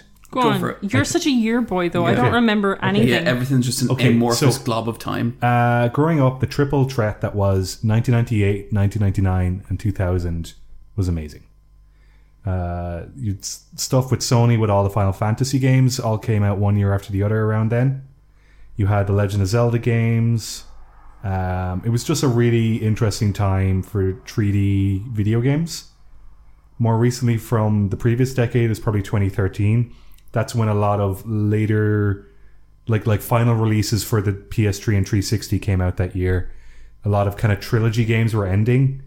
I know Dead Space 3 ended, Bioshock Infinite ended, which is not a very good game, but people liked it at the time. The Last of Us 1 came out that year. GTA 5 came out that year, but also same that year in 2013 is when the PlayStation 4 and Xbox One came out. So it was just a really, really exciting year for games. And then I think 2015 was a big year for games as well, because that's when a lot of like the next gen games for the PS4 and the Xbox One started coming out. Yeah, 97, 98 is a big period for me. A lot of my favorite games came out in 1997. You had GoldenEye for the N64, Final Fantasy VII, Ultima Online, which is one of my favorites ever, Star Fox 64, Dungeon Keeper, Fallout came out that year, the Tomb Raider 2 came out that year, and a lot of good shit from that year. And Tekken 3 also came out, and Worms 2. But then 1998 is really, really good as well, because that was like Pokemon Red and Blue and loads of other stuff. See, for me, it kind of blends in from like summer to summer rather than end of year to start of year. Yeah. Because as a kid, that's kind of how you measure time. Yeah, there was definitely like the games that were the most formative to me came out in that time. Yeah, for sure. What about you, Niamh? It's so, like, it's hard to think of years. I'm not really I find it hard to solidify dates on things. Like, I don't know, time is weird. I'm going to just try out 2007, because Halo 3 came out, and The Darkness came out, which I had a lot of fun with, and B-Movie, the game, came out in 2007. 2007 was a good year, technically. Like, at that point, the Xbox... You're such a freak! Why do you Brian, know this? Did you know that off the top of your head? Yeah, like off the top of your head. Yeah, because at that point, the PS3 and 360 were 2.5 years old, 3 years old. And I know, but this is 13 years ago. How do you remember this? Because I like years. But Brian, like, there's no way to even tell what games came out that year. You go on Wikipedia and read it. Oh, I just don't remember things. Do you not like look at years and geography and okay? No, find it never. Here's the interesting? years that I know that shit happened in. Well, because the year you 2020. Jesus.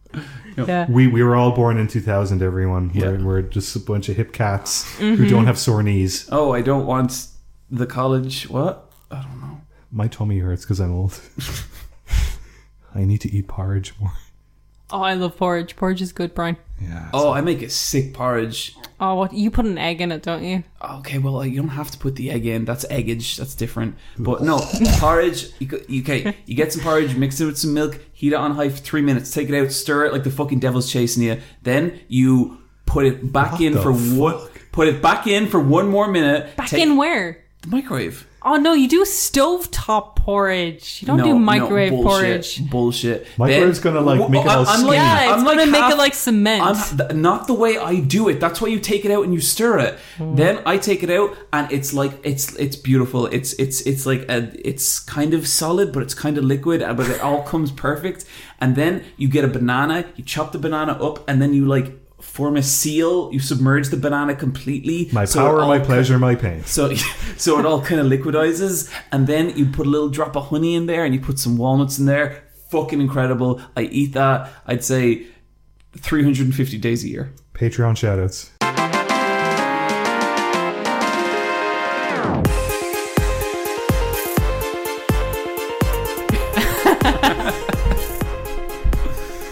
Thanks, Musty. Thank you, Musty. We have a Patreon, we have a stretch goal, and that's enough about that. We have a stretch goal, and we're real close. And now that we're allowed to be in each other's company physically, this is our first time in how many months? 3. This is our first time sitting together in 3 months. That's why, if you thought this kind of podcast was a bit hyper and fucking weird, if there's a frightening energy to this podcast, that's the reason. It's all the drinking first together time and not drinking alone. We've seen each other in 3 months. Yeah.